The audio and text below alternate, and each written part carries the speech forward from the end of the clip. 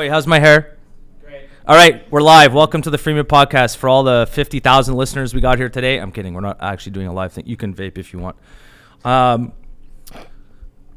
We got a very interesting guest today, Michael Khoury, and there's a bunch of you out there that know Michael and I back in the day on Facebook used to have these, I guess you could call them political debates about our points of view on different topics or different issues. Mm-hmm. And I'll never forget this. Corey Wawalski, a buddy of ours from high school, he even wrote in the comment section, because we were going back and forth. I forget what it was. And he said, you guys, each of you make such great points. He goes, I find myself going back and forth on which point or which ideology I actually agree with. So it's a pleasure to have you on here today. And pleasure to be here. Mike's been asking me for a while. I've been asking him too. And you are a lawyer by trade. Mm-hmm. And before we get into the other stuff, I want to talk about that because I do have a bunch of questions about your job. Tell us about your job as a lawyer. So I'm a criminal lawyer for legal aid. In Canada, what that signifies is essentially a public defender. That's how people would know it from movies and TV shows. So I defend people for crimes, people that can't afford to hire their own lawyers. It's based on certain salary requirements, depending on whether you're a single person, married with children, etc. You make a certain amount of money and you qualify. So generally, it's people on welfare, the large majority, and students that work part-time, and anybody that works relatively around the minimum wage will qualify. So for a single person, for example, it's the maximum you can make is around $32,000 to qualify for legal aid, and even then, so you'll have a 32 and under. Yeah, exactly. Okay. Exactly.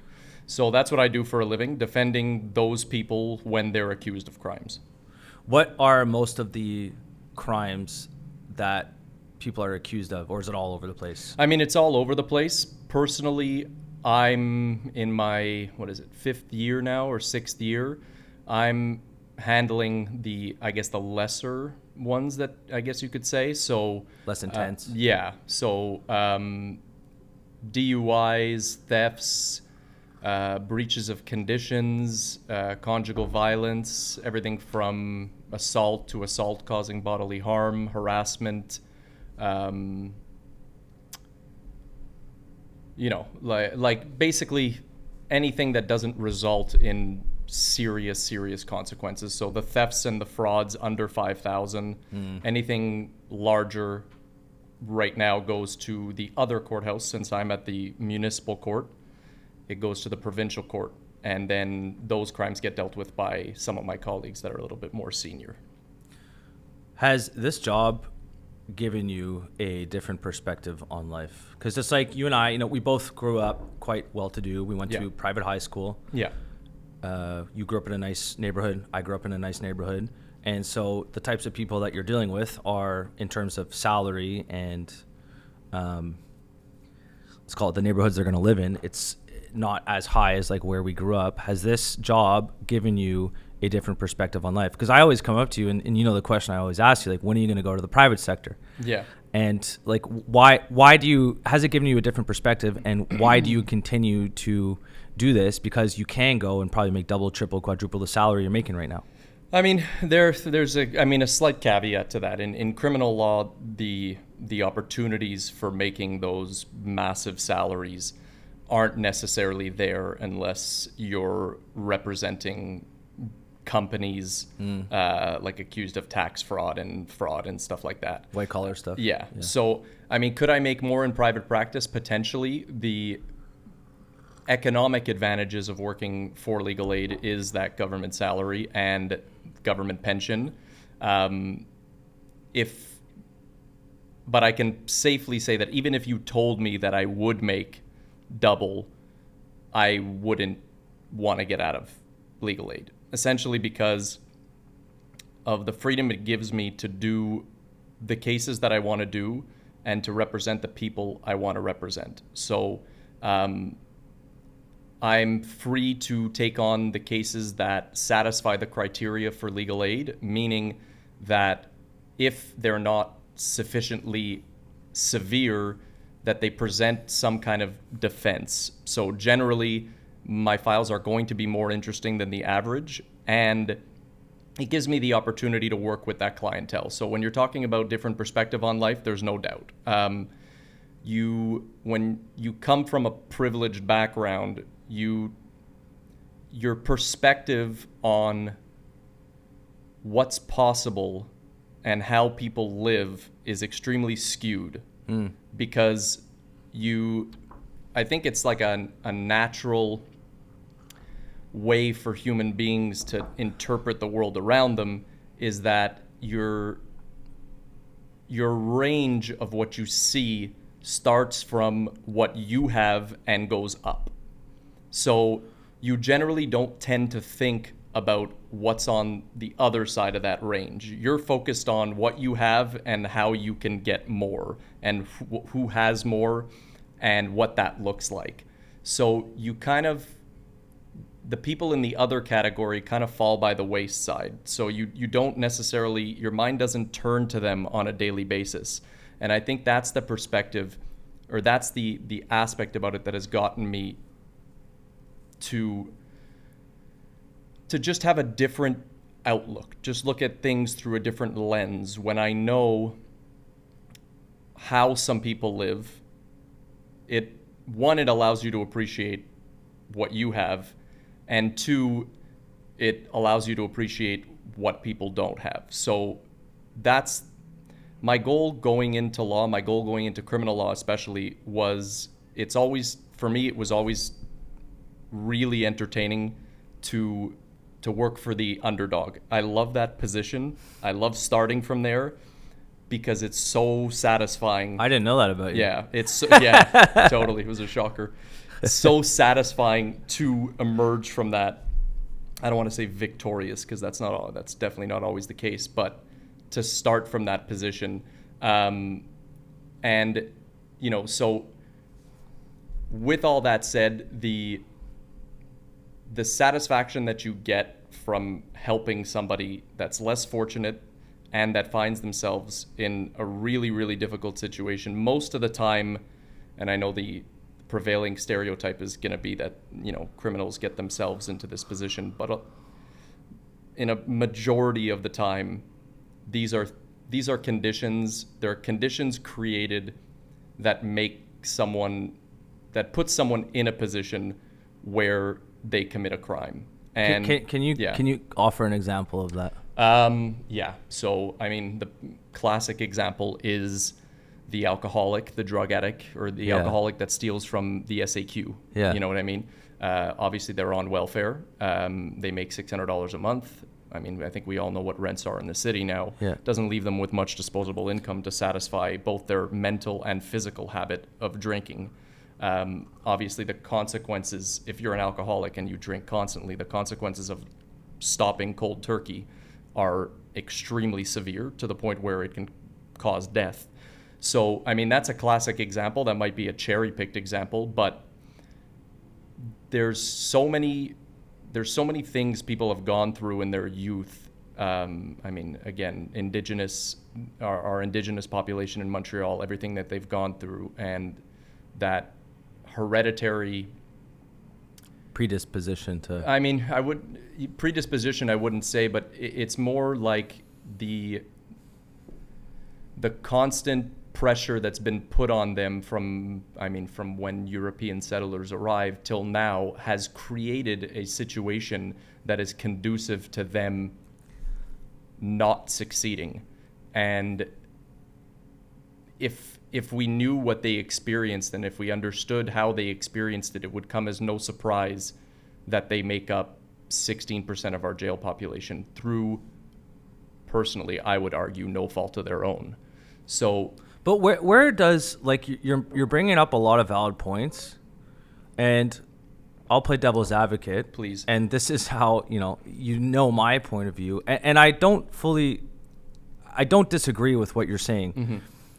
And it's a very complicated picture, But my question is, where does accountability come into this? Because I agree.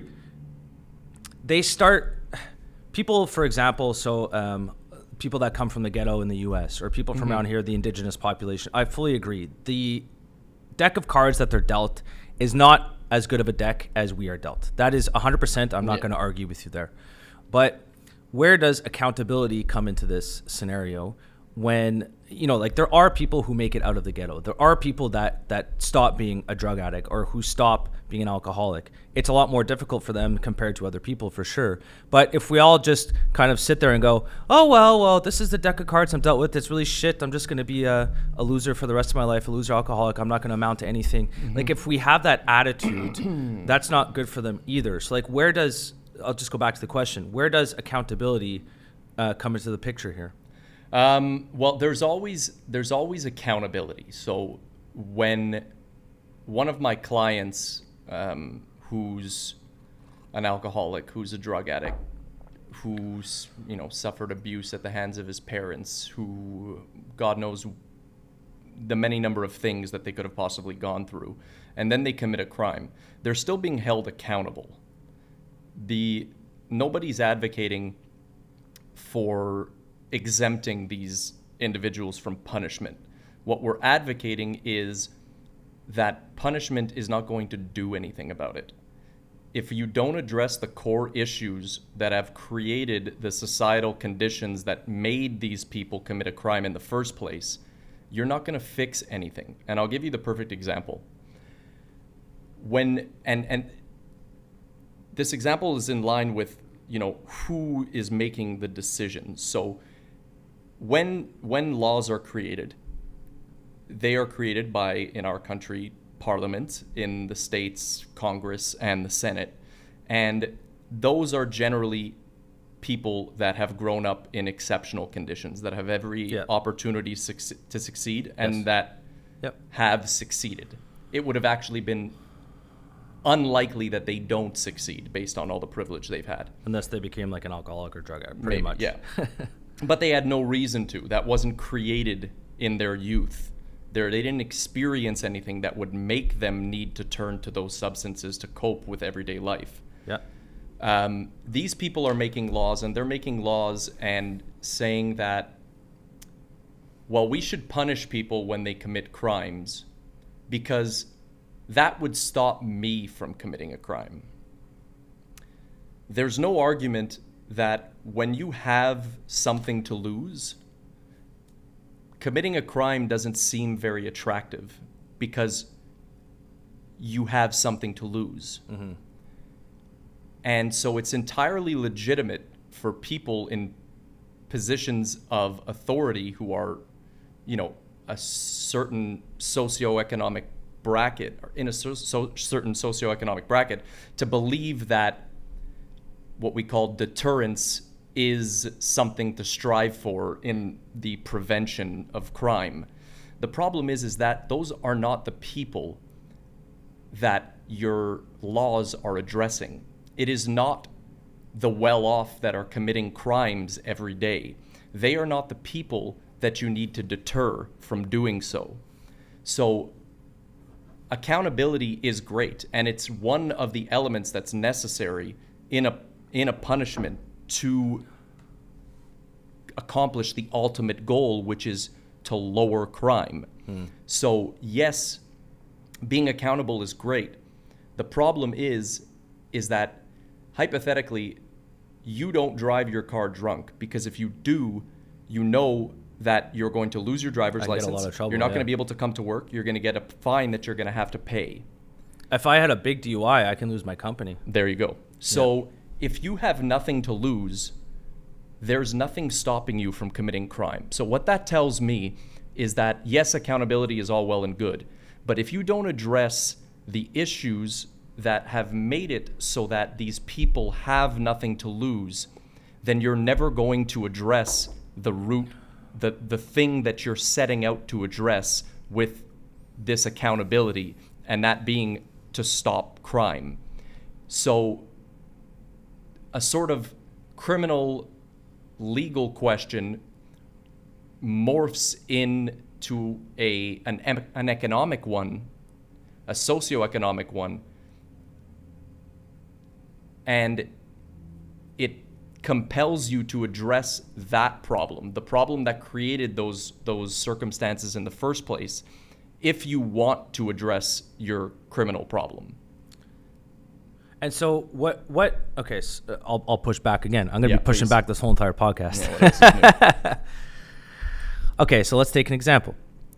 If we look at a place that is trying to address the root cause, and that's open to debate as well. What is the root cause of all this? From my understanding and from the research that I've looked at, most of the time it's drug addiction, alcohol addiction, opioids, all that kind of stuff that causes people to do this. You know more about it than I do, but I'll just make my main point. Yeah. If we look at a place like, perfect example, and the city's crumbling right now, San Francisco. San Francisco is a place that took the approach of soft on crime. They decriminalized a lot of things, and you see videos. I know it's sensationalized by the media, but you see this on social media as well. And this is not me watching Fox. There is San Francisco. It's a war zone. A lot of businesses have left. The homelessness is out of control. And if there's no consequences to walking into a store, stealing merchandise under $1,000, people are going to keep doing it. So, and they have all these programs. They have all this homelessness. They're trying to build affordable housing for the homeless people, which again is super corrupt because there's just kickbacks going on all over the place to the politicians. So it's like, what from the gist that I'm getting from what you just said is we have to address the issue before they commit the crime. And there's definitely some truth to that. And you can correct me if I'm wrong if that's not what you mean. But that's essentially like we need to have social services in place so that these people don't commit the crimes in the first place. Mm-hmm. I agree. But to what point? Wow. And so for like there was a clip the other day of Pierre Poilievre, and the journalist asked him the exact same question. Real scholar, yeah. But he asked him the question. He asked the question to him. So That's the guy, you know you're going downhill when you're quoting Pierre Poilievre. Well, he's probably going to be our next prime minister. So, yeah, but God help us. The question was, so there was a gentleman, and he had committed something crazy. It was like 150 crimes in a year. It was insane. So they kept, and you're right. So he kept committing the crimes wherever the hell it was. They put him in jail, and he'd be out by the end of the night because it's like this guy doesn't have anything. Keeping him in jail isn't going to solve the problem. So CBC, I think it was CBC or whatever, the journalist asked him the question, well, isn't this a reflection of social services? There's not enough social services in place. And Pierre Poilievre looked at him and he basically went, like, are you serious? Like, this is a guy that needs to be in jail. No matter what amount of social services or no matter what amount of programs that we throw at this guy, he's too far gone. He belongs in jail. And that's just the main point. Like, I guess my question is, we need to have, like, where would you put the line of the balance between law and order and then social services to actually prevent this from happening in the first place? I guess that's my question. So we'll start off by addressing this San Francisco example. So this is a huge right-wing media talking point. As a matter of fact, I have spoken to two people completely independently before this conversation. Yeah. Who have both brought up this example, this exact example. Yeah. And that tells me, the first thing that tells me is to be on guard, because these talking points come back very often when trying to advocate for a certain position. So, sorry to cut you off there. Joey, could you just do me one quick favor? Can you just type in, let us know the crime rate of San Francisco over the past 5 years, if it's increased or decreased. If it's marginally increased, I'll agree with you there. From what I was seeing, and you're right, the media that I get exposed to is more on the right than on the left. So I'm having an open mind to this. Mm-hmm. But from my understanding, the crime rate has increased significantly. And you know what? Maybe we'll see what the data says. But continue. Sorry. Actually, I have it right here. Yeah. It's declined in the last 5 years. Oh, okay. So the crime rate in San Francisco has declined. Okay. So and homelessness. Would you agree with, at least give me this, homelessness has increased significantly there? Most likely, yeah. Okay, so continue. Sorry, go what ahead. I would just caveat is that, and I know you know this, is that homelessness is not a crime, but but and what's extremely interesting about what just happened here, and I think, and I don't want to. I'm not throwing this in your face in any measure of You the can word. throw it. I don't want to. You'll eventually throw because something in my face, Because so you don't are worry. open-minded, and Yeah. it's the people that aren't open-minded that I really derive pleasure from doing this. What just happened here is an extremely interesting example of these talking points and how they are based on pure speculation. I had no idea what the crime rates in San Francisco were. And as a matter of fact, when you asked him to look it up, I actually thought they were going to be going up. Yeah. And I was preparing arguments for that point,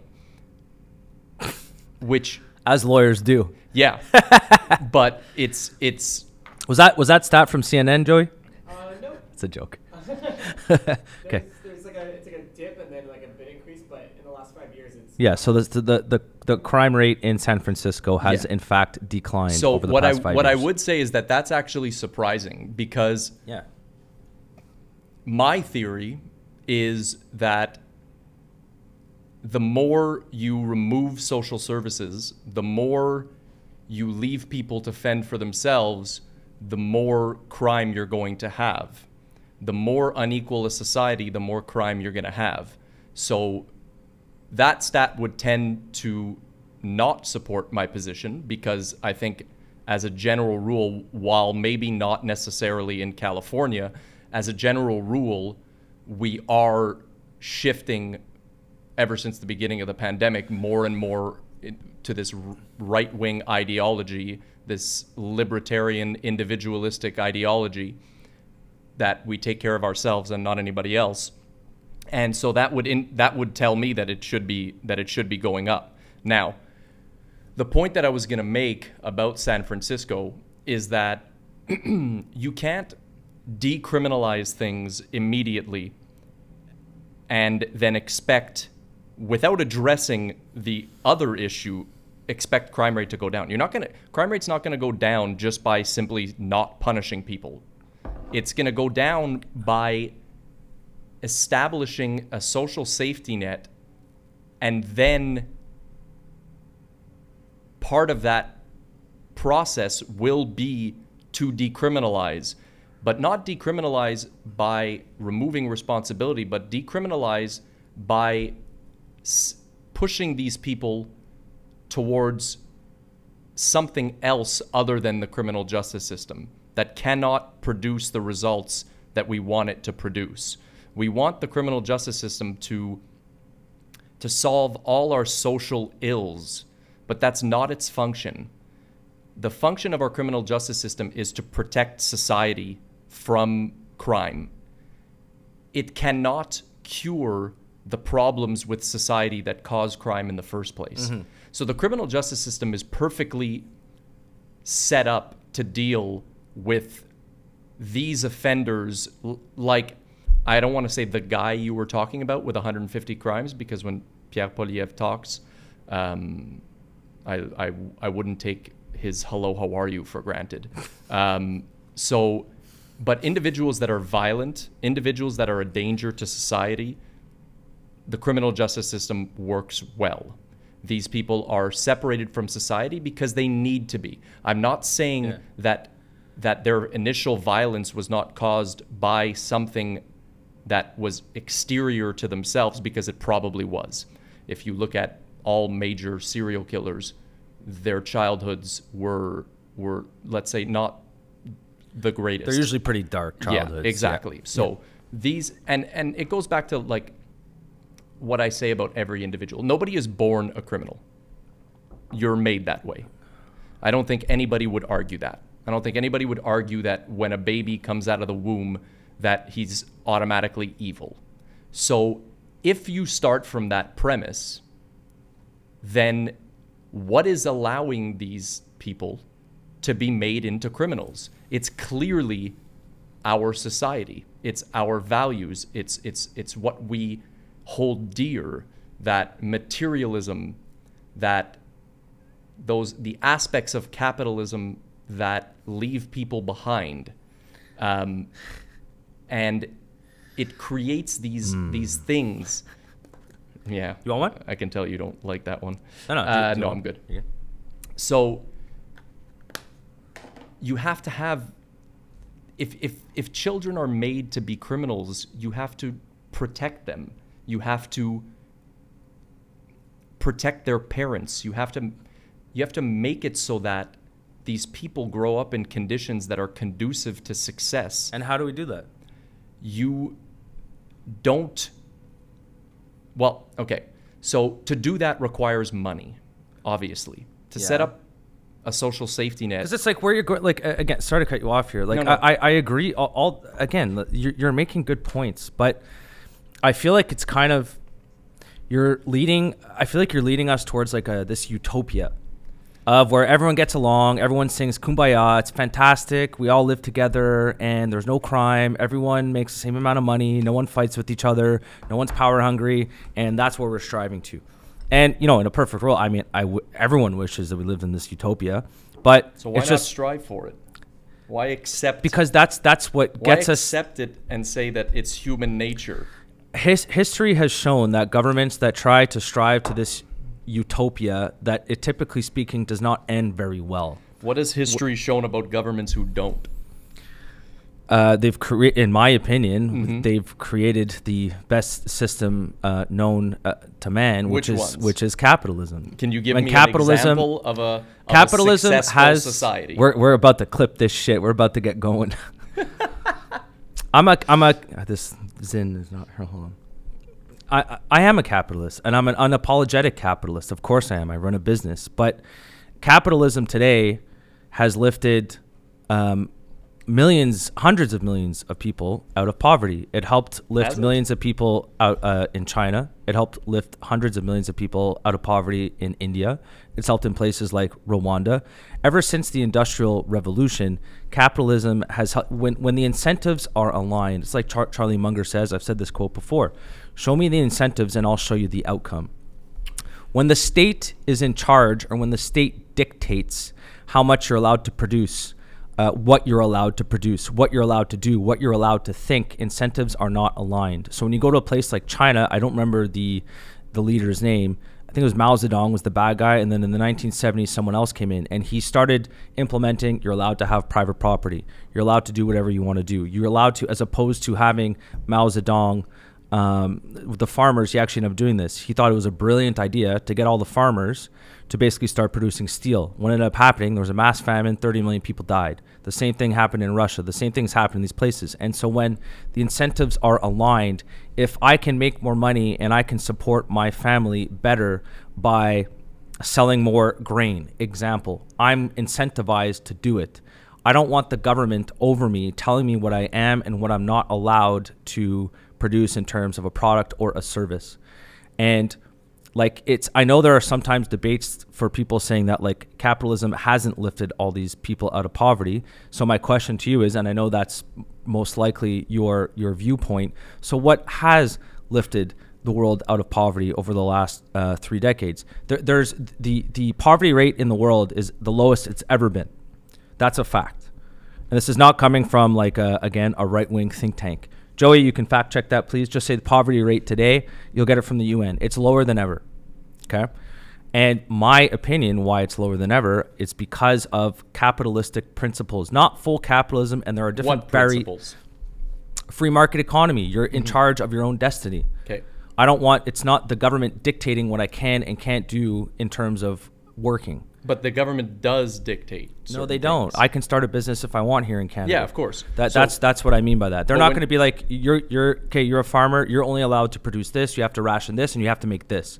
If I'm allowed to go, if there's a supply and demand, if I see an opportunity, if there's a demand in some industry, I go, there's a pretty high demand there, the supply is low, I'm going to go into that market, I can make some money. That's what I mean by capitalism. Okay, so there's two things I want to touch just before on. this, what's the poverty rate in the world? The global poverty rate in the world is 18% of, it's 1.1 billion people. 1.1 billion people? In the world are extreme poverty. Yeah.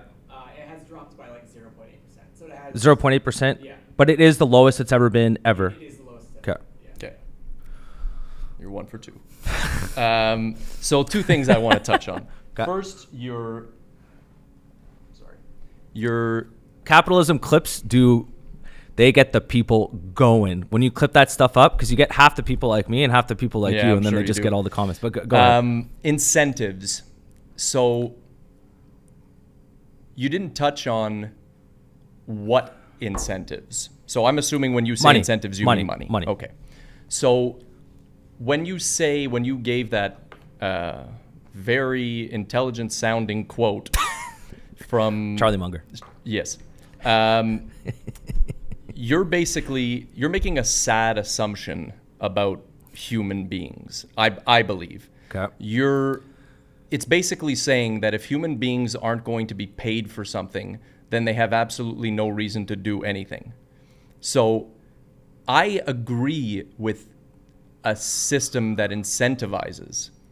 However, I believe that human beings can be incentivized by much more than money, and I believe that when they are much more they are more motivated to work. So, and some people are like that. Some people are not motivated by money. I agree with you, but there are a lot of people that are motivated by money. And so it's like, I always look at it, I'm a realist. I look at it for what it is, and this is what it is. People in the world, I'm not saying it's right, I'm not saying it's wrong. Are there people who are more motivated towards helping others over money? Yes.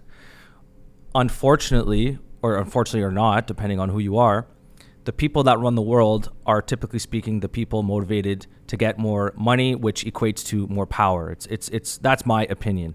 And they are the people who make the decisions. They are the people who make the rules of the game. And I think overall, are there issues with society that we're living in today? We're talking like more Western culture, let's say for now. Are there issues? Yes, but then I can make the same argument. You're a little bit more left on the spectrum, political spectrum, than I am.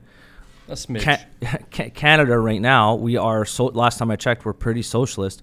Why is the gap? That's a stretch. So, but I'll just say this one point. We're okay. If we're not socialists, we're definitely taxed more, generally speaking, than our American counterparts. Correct. We're taxed quite high, especially in Quebec, in comparison to other developed nations. That is also true. The gap between the rich and the poor in Canada has increased, not as much as the US over the past 20 years, but it's getting bigger as well.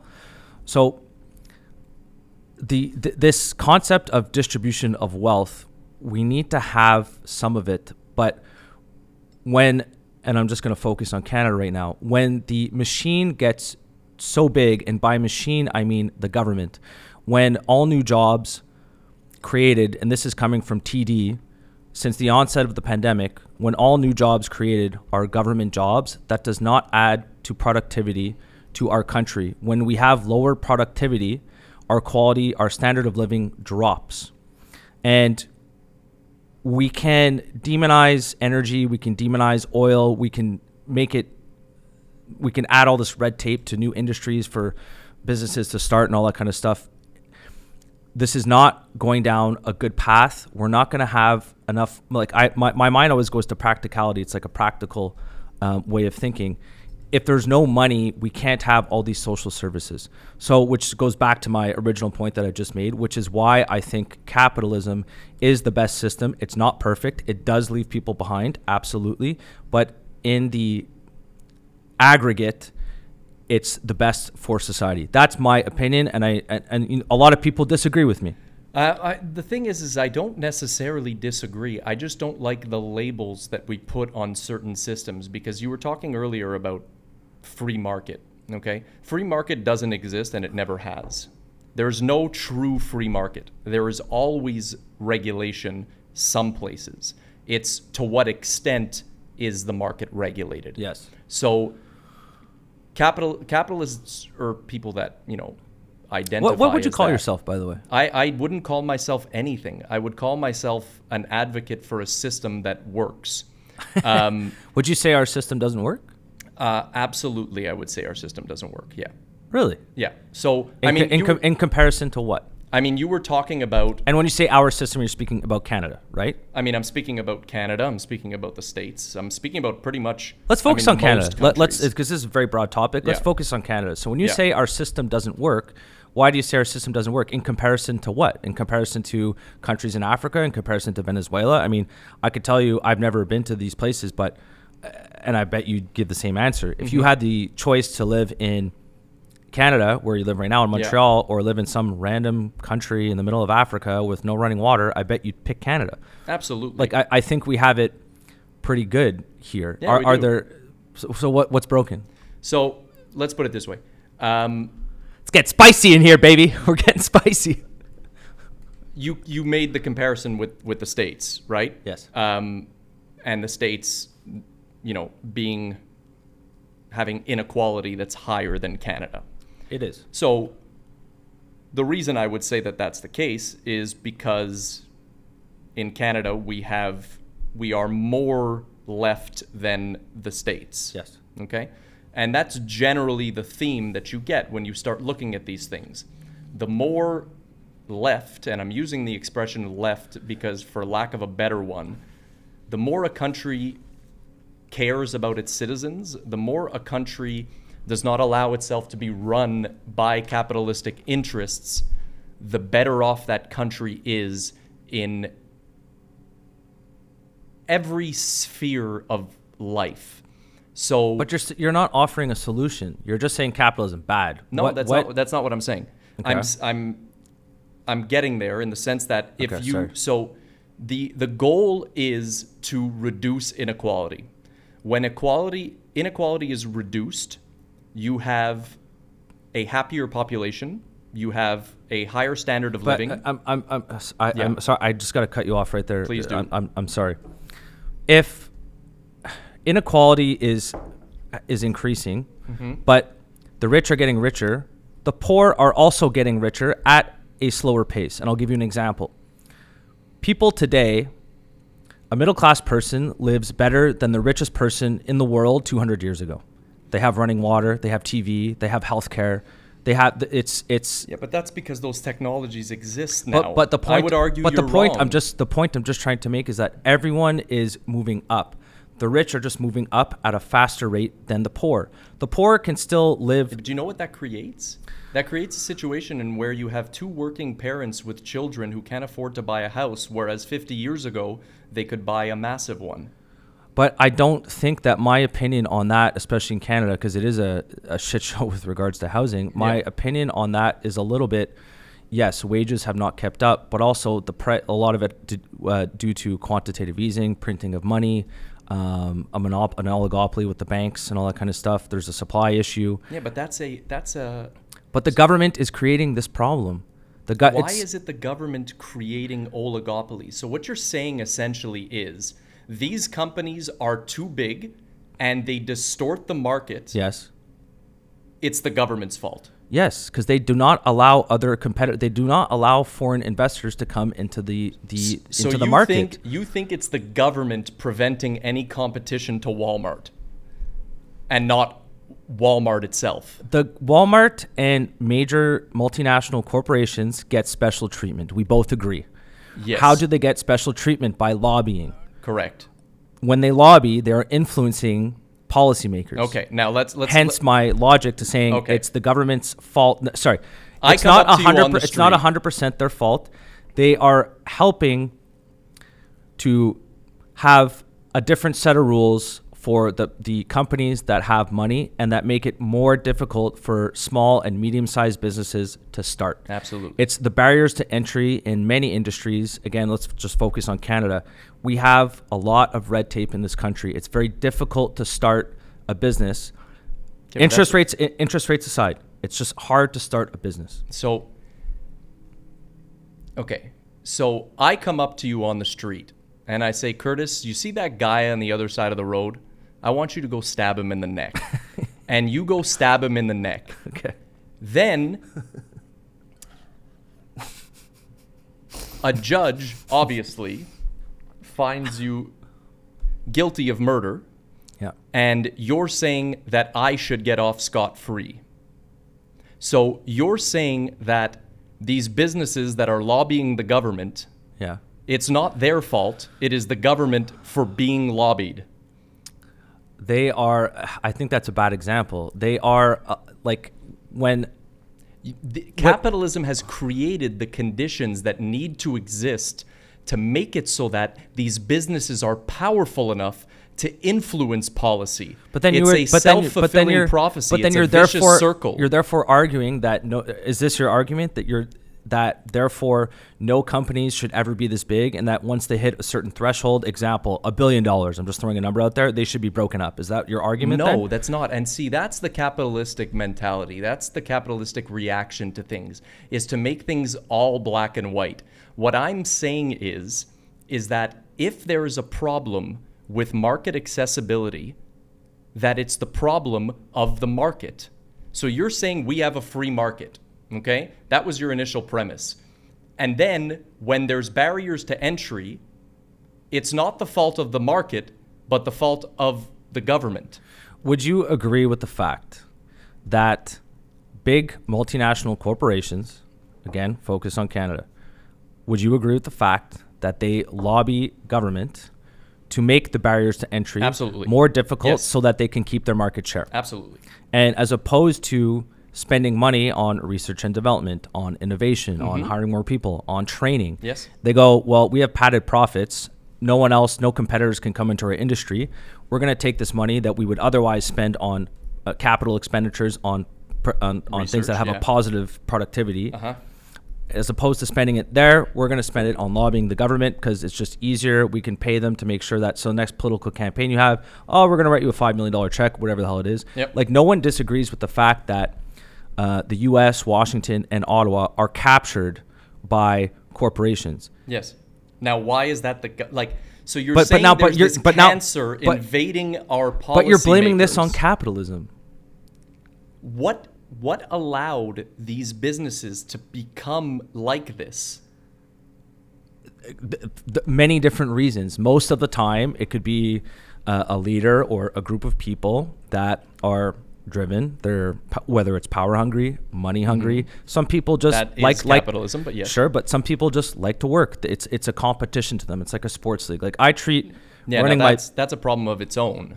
But it is what it is, right? So but you're blaming it. So, but you're basically just arguing, oh well, they have a lot of money, so it's capitalism's fault that they have a lot of money and that they're able to lobby government. My opinion is, and it's not going to change, but this is just my opinion, is they shouldn't be allowed to influence policymakers to that extent. That's my argument. Well, I don't disagree with that argument whatsoever. That obviously makes sense. The issue, but it's not capitalism's fault. It's the policymakers' fault for taking the bribes. You're right.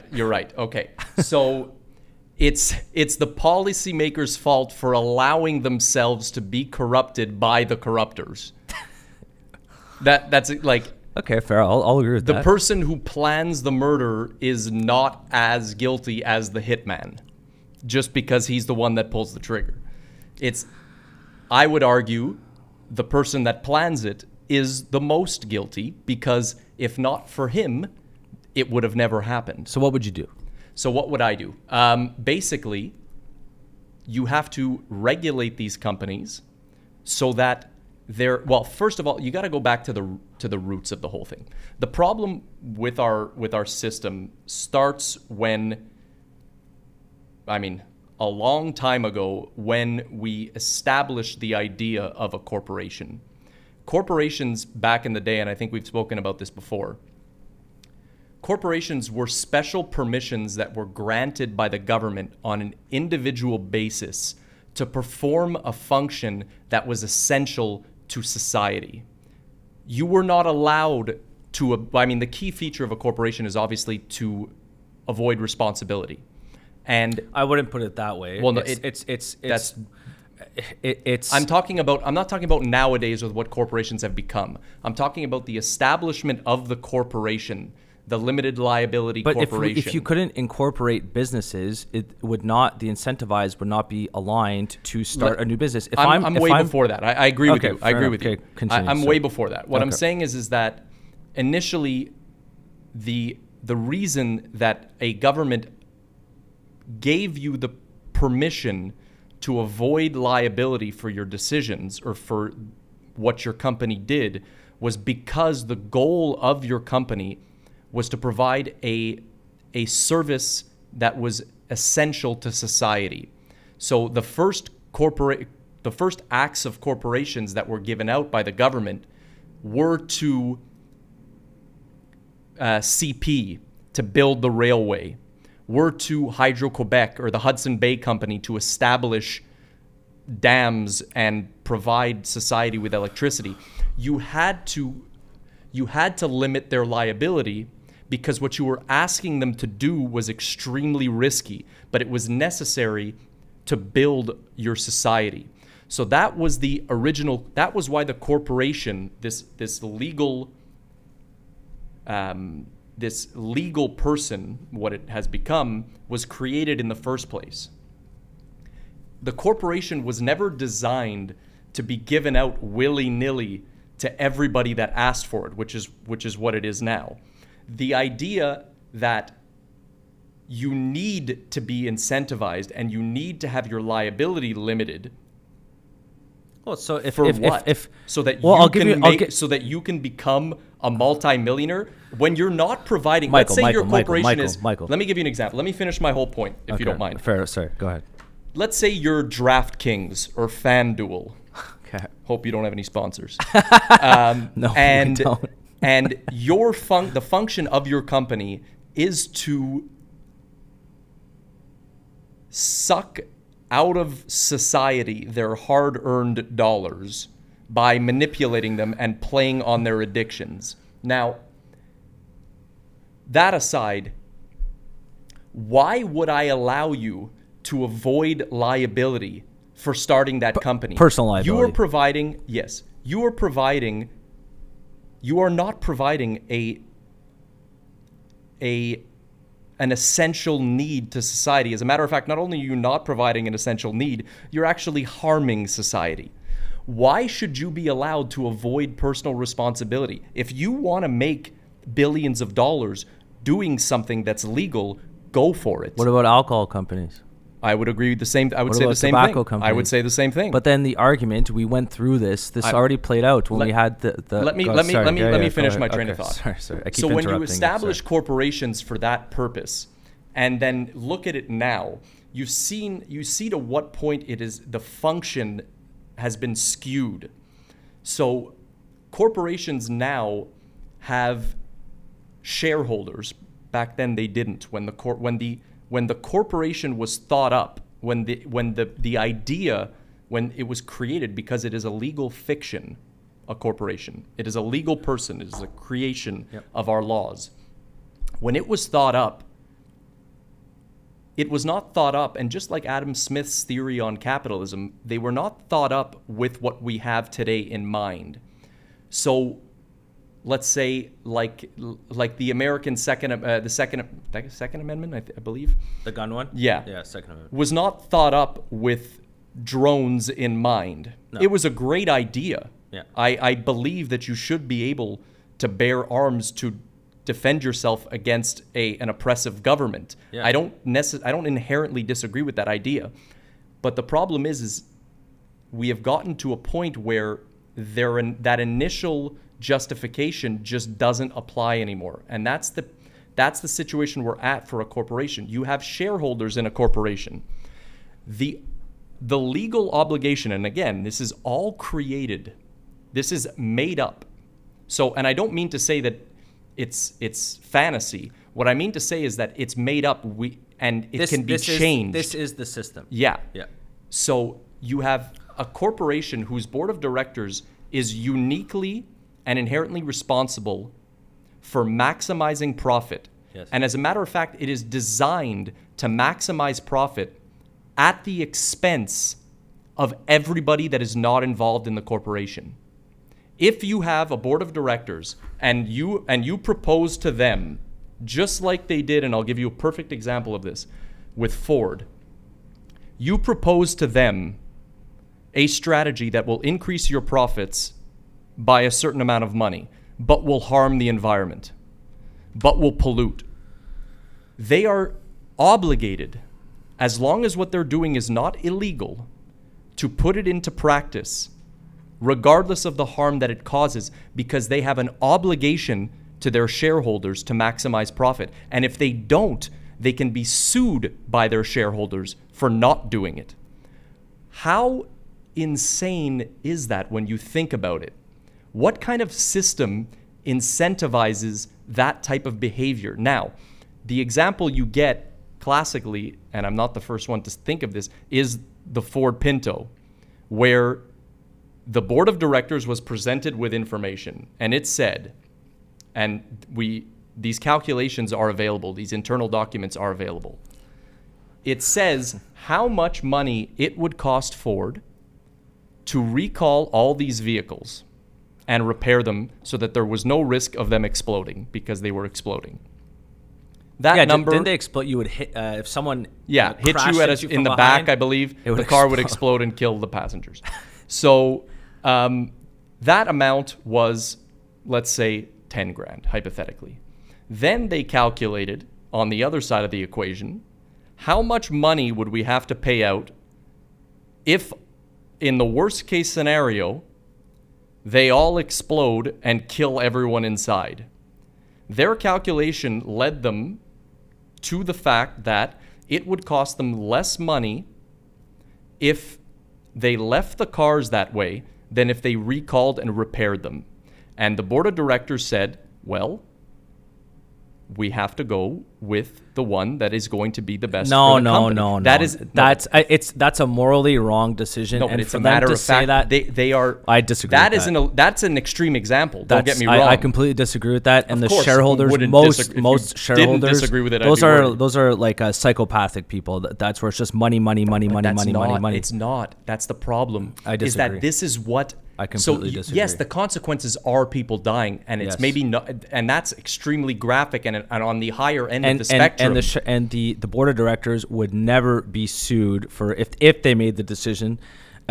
Morally, that's wrong. They should not have done that. If the board of directors said, "Well, guys, people are going to die," I guarantee you, the shareholders would not be suing the board of directors because they said, you know what, it was going to cost us less money to let the people die. They would not be suing them for that. It's an extreme example. Okay, tobacco companies hiding the effects. How about that? I'm not. Look, Morris tanked their own company because of the effects that they discovered. You don't think that they would have been sued by the shareholders? There are many examples of corporations doing evil things in the pursuit of profit, but there are just as many examples of governments doing evil things in the pursuit of power. Oh, I'm not saying that governments are the end all be all. But it's I feel like you just keep pointing to this utopia that But my point from the beginning was that we're starting with a system that incentivizes companies to maximize profit regardless the cost. What's another system? Name me a better system then. A system where they don't do that.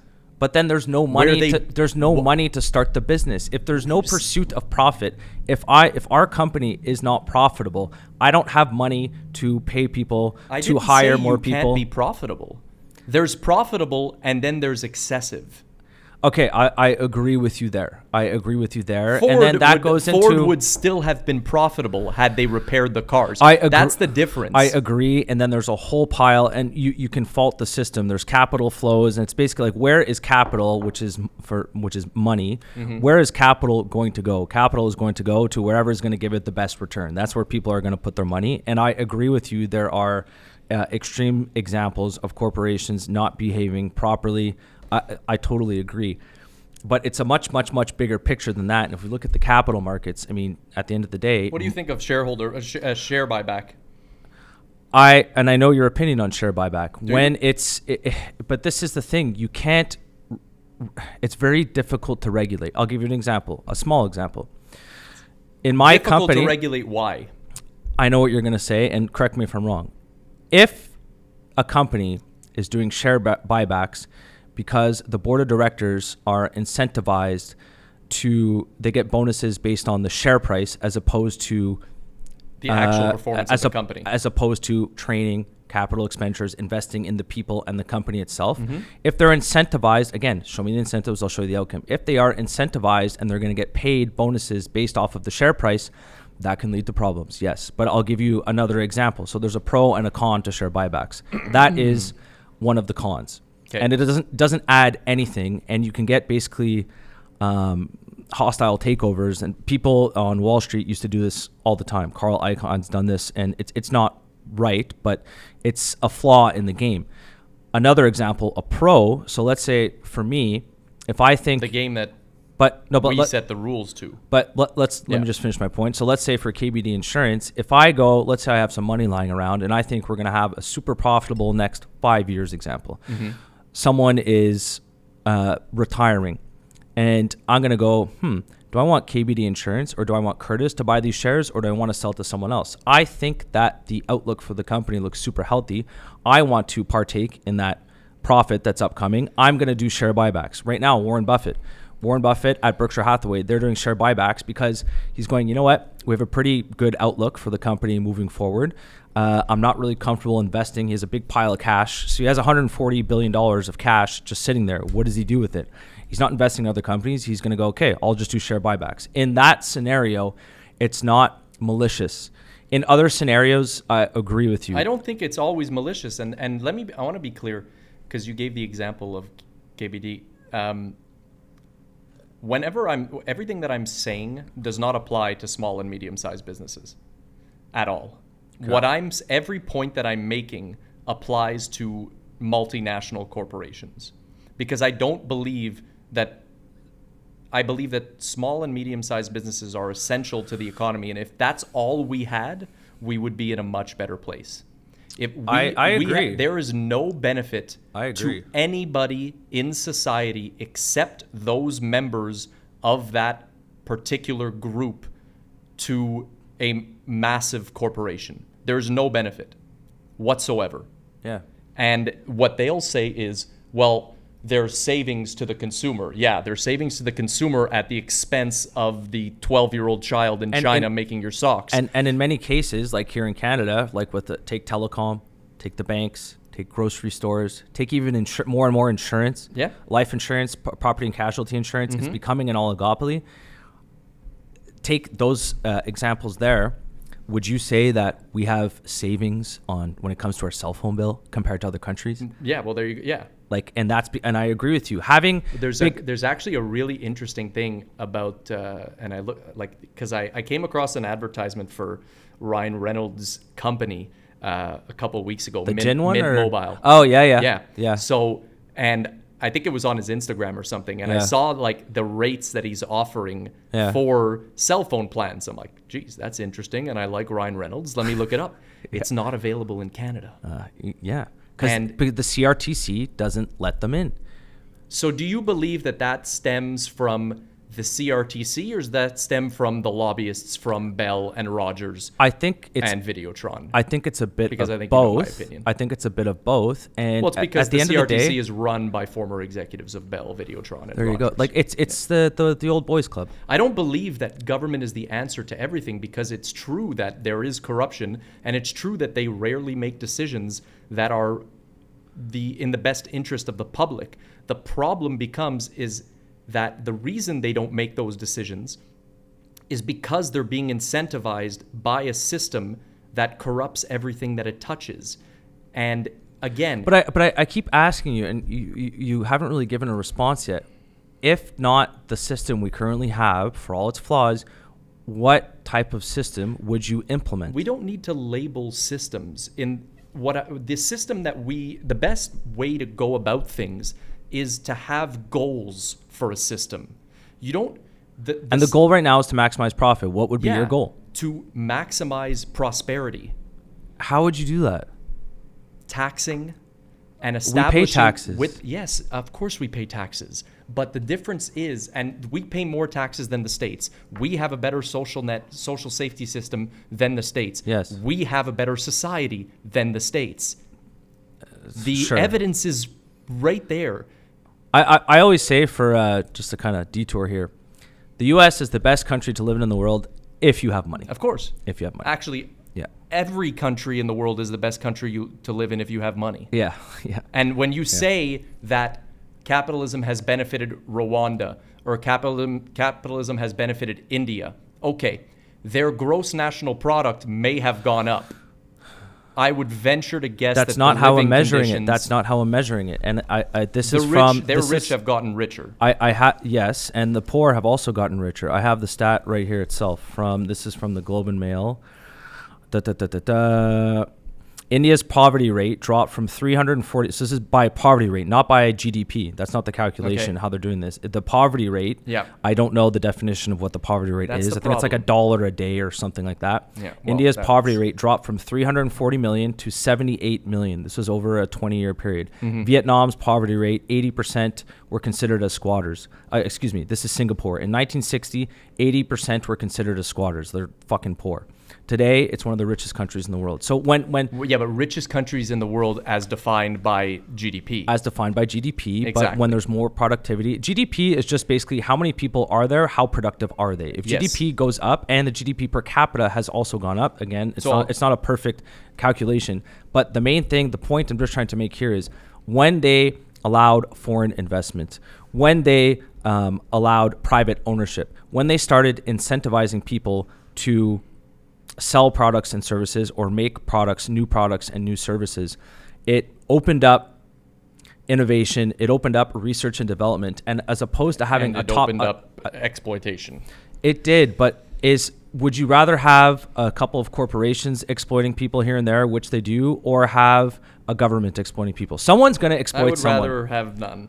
I agree. And I so agree, I'll- Mike. I this agree, but like it example, just and goes. I But it goes understand back the to this. I'll numbers. just say this last point. Yeah. It just goes back to like my main point. I'm not saying it's perfect. Yeah. I'm saying it's the best we got. That's all I'm trying to say. Well, we could make it slightly better. We always can. Yes, and to your last point. Joey, what do you think? Okay. Yeah. Go. To your last point, allowing corporations to come in. I mean these are clear, side effects of globalization.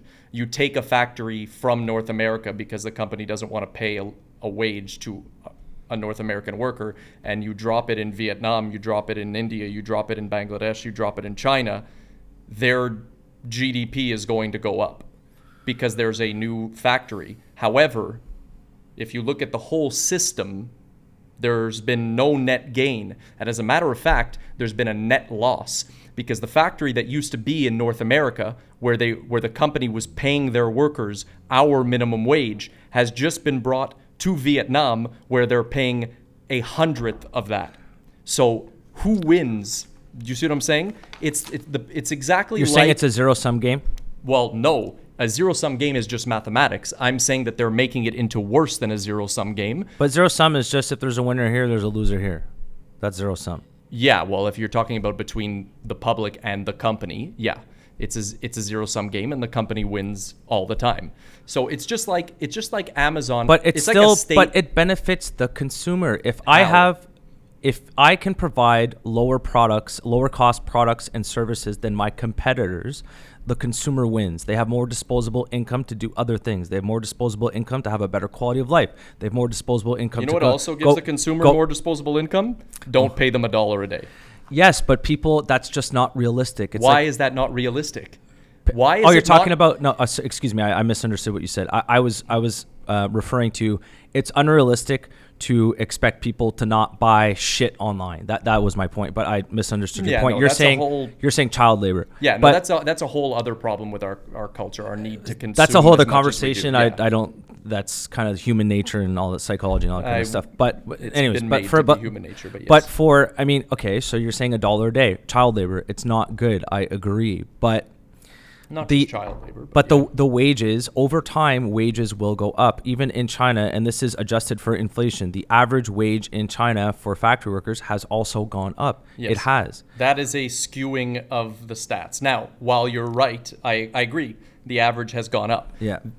What I would prefer to look at is the difference in CEO pay to workers, which has shot up by somewhere in the neighborhood of like 300% since the 1960s. It's crazy. Yes. So, and these CEOs, by the way, they're not doing anything more. As a matter of fact, they're still doing nothing.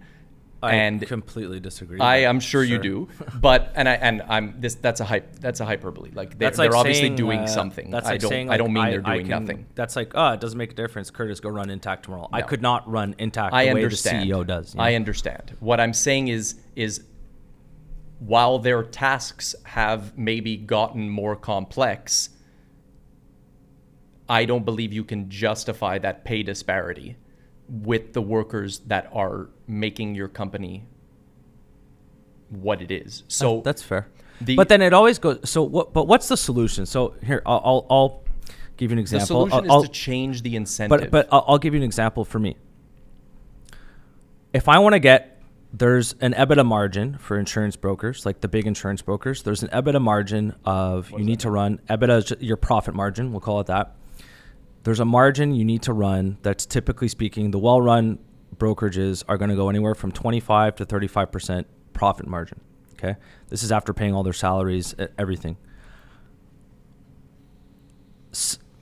If I don't, and this is going to be a great point for you to come in after because the incentives, if I don't get those margins, investors will not come to me. They will go to other brokers that will give them the industry standard margins. That's where the money will go. Yeah. I lose out. I'm not able to hire more people. I'm not able to create more jobs, and it's going to go somewhere else.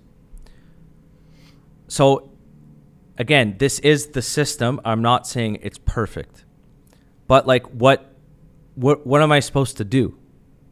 Again, my points don't apply to medium and small businesses. But why not? That's the problem because it's all these principles, all these capitalistic principles are much more valid when you're talking about a small and medium-sized business, especially one that supports its workers.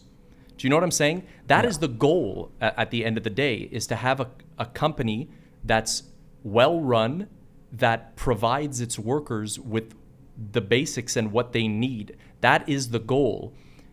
The issue is the excess and the point to which the companies are designed to maximize profit for the sake of maximizing profit, not to benefit necessarily anyone within the company. It's just to maximize at all costs. That's the problem. Your situation, and it also creates, giant corporations also create a disconnect between the people making the decisions and the consequences. It creates these both physical and legal barriers to appreciating what your decisions, the consequences of your decisions and the effect of your decisions. So a CEO like, who was it, TELUS, that let go 7,000 people the other day, something along those lines. I'm fairly positive that board of directors did not have to meet with one single person that they let go. Guaranteed. Okay. If you have to let somebody go, I'm assuming you have to meet with them. Or I'm assuming you will. You will, not you have to. It depends on the scenario, but if I'm not their direct... no, there's instances where I would not. Okay. Because I'm stepping...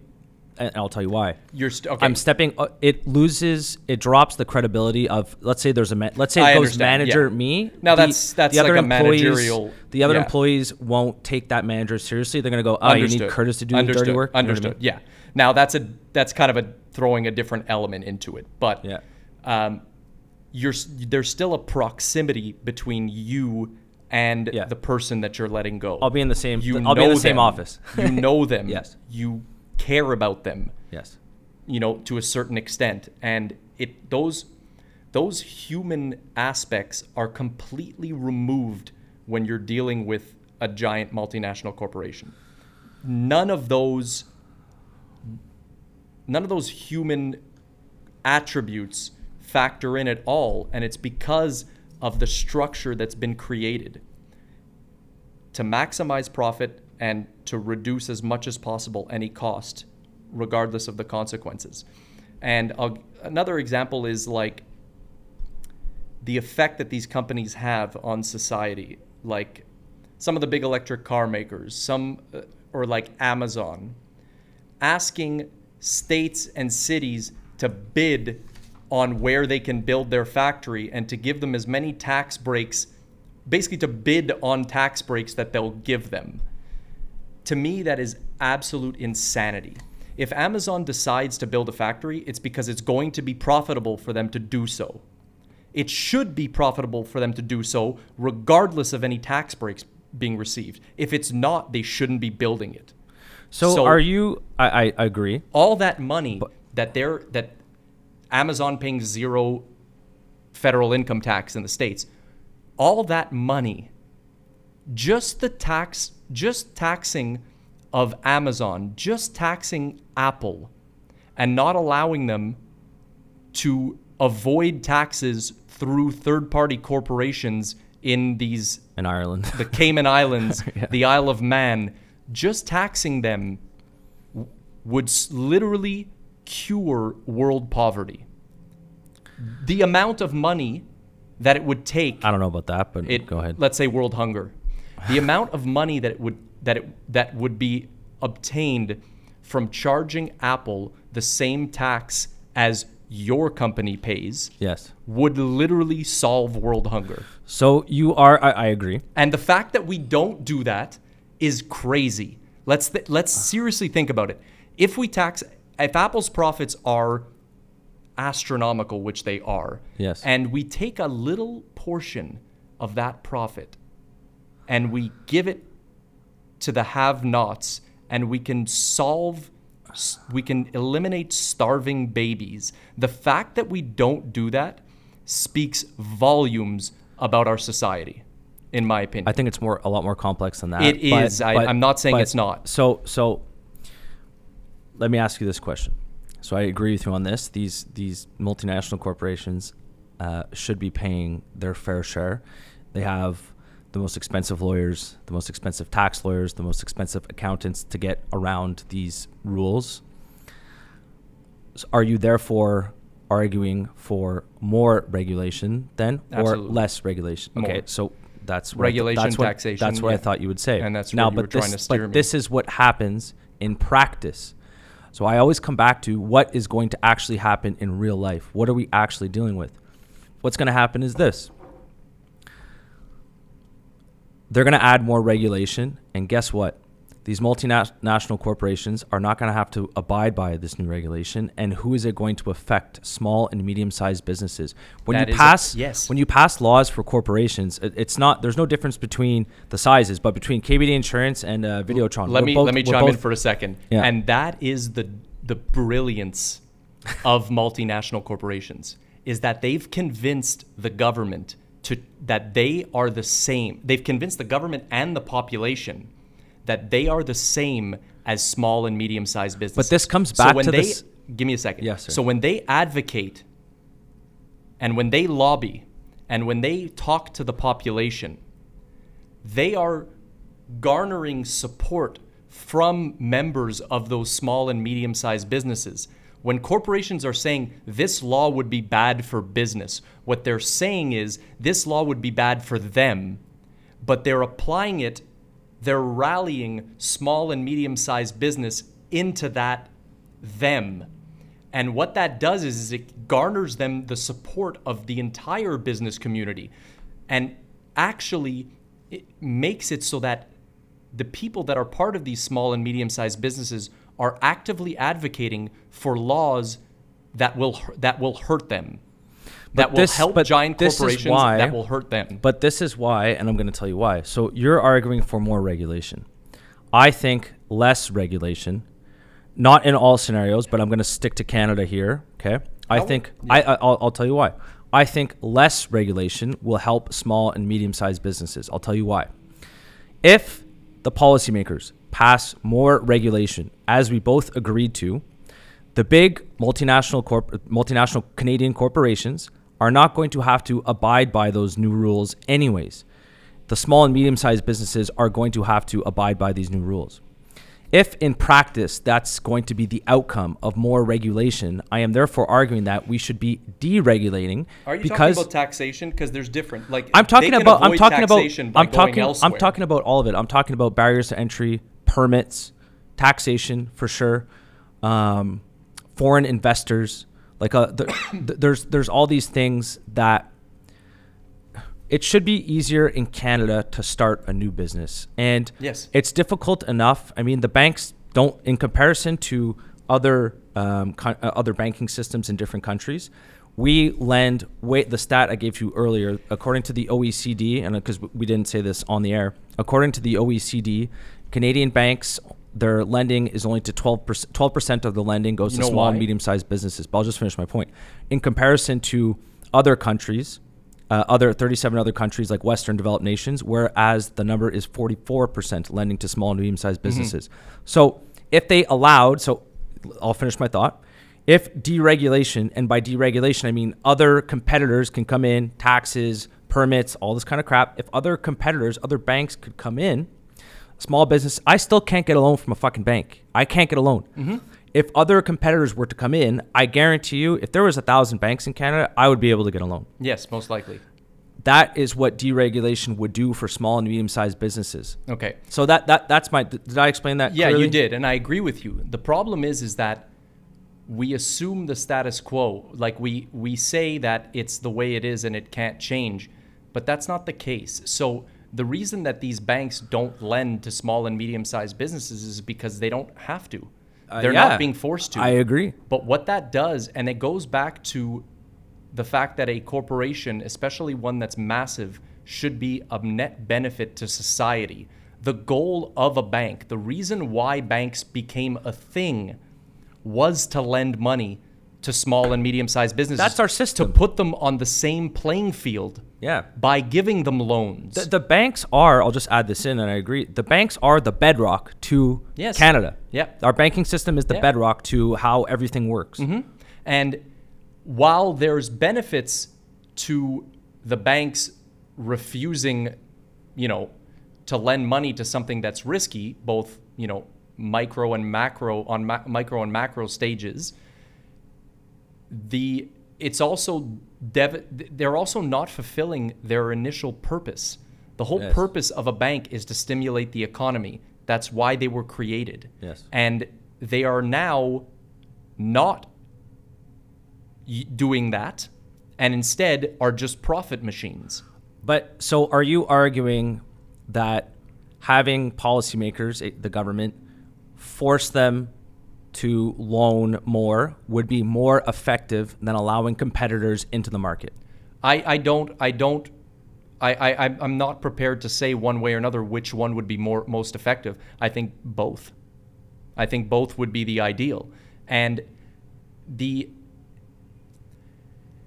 I'm loving this conversation, by the way. So, and that's a perfect way to show how the consumer suffers, okay? Because the consumer of a bank is a small and medium-sized business. It is an individual citizen. And they suffer because these banks are so big that they don't have to take risks because they're just raking in money. Yeah. And it's the same thing. So the classic example that I always give. And you're a good person to talk about this. You worked at TD. Yeah, I did for 6 years. So,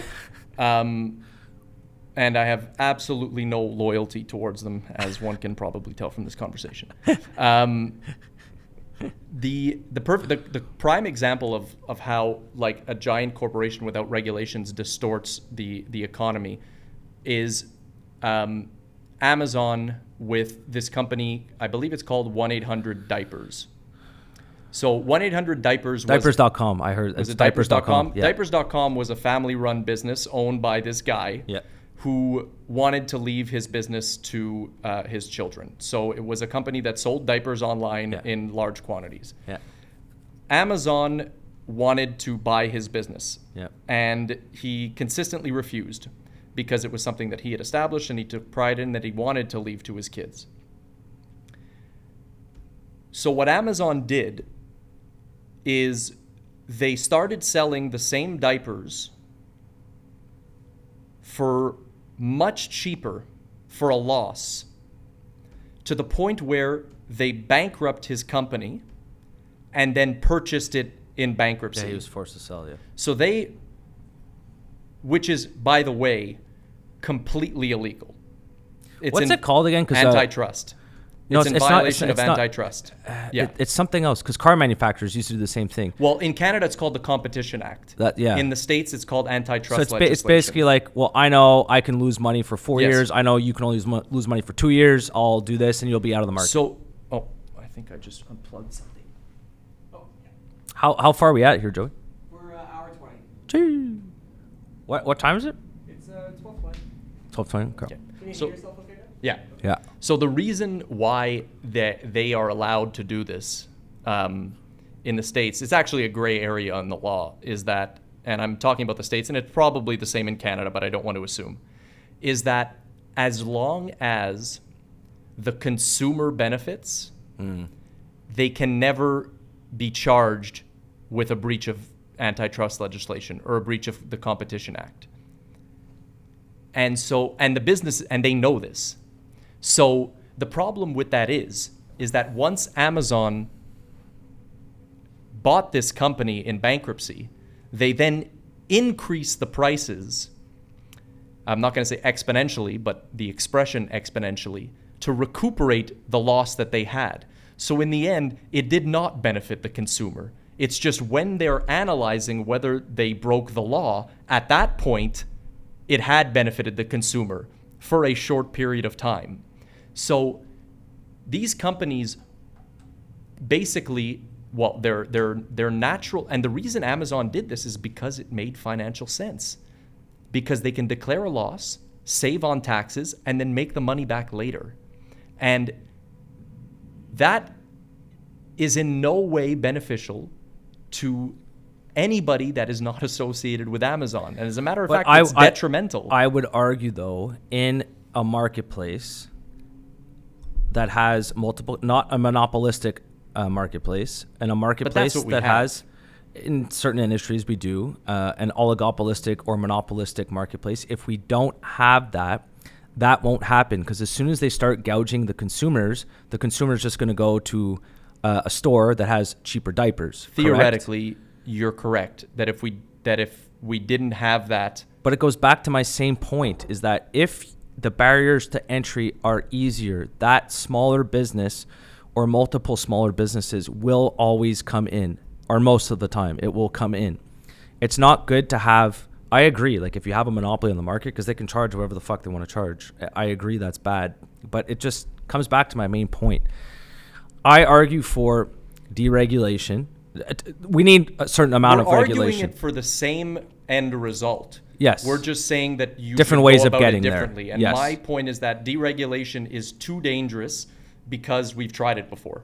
As a matter of fact, in Reagan and Nixon days, we tried that. Before the Great Depression, we tried that, and it shot the country into the Great Depression. And the only thing that got the states out of the Great Depression was that there happened to be a war where... Yeah, but Reagan, you could argue with Reagan. I mean, the economy was booming. It was a very prosperous time in the United States when not following Reagan, his presidency.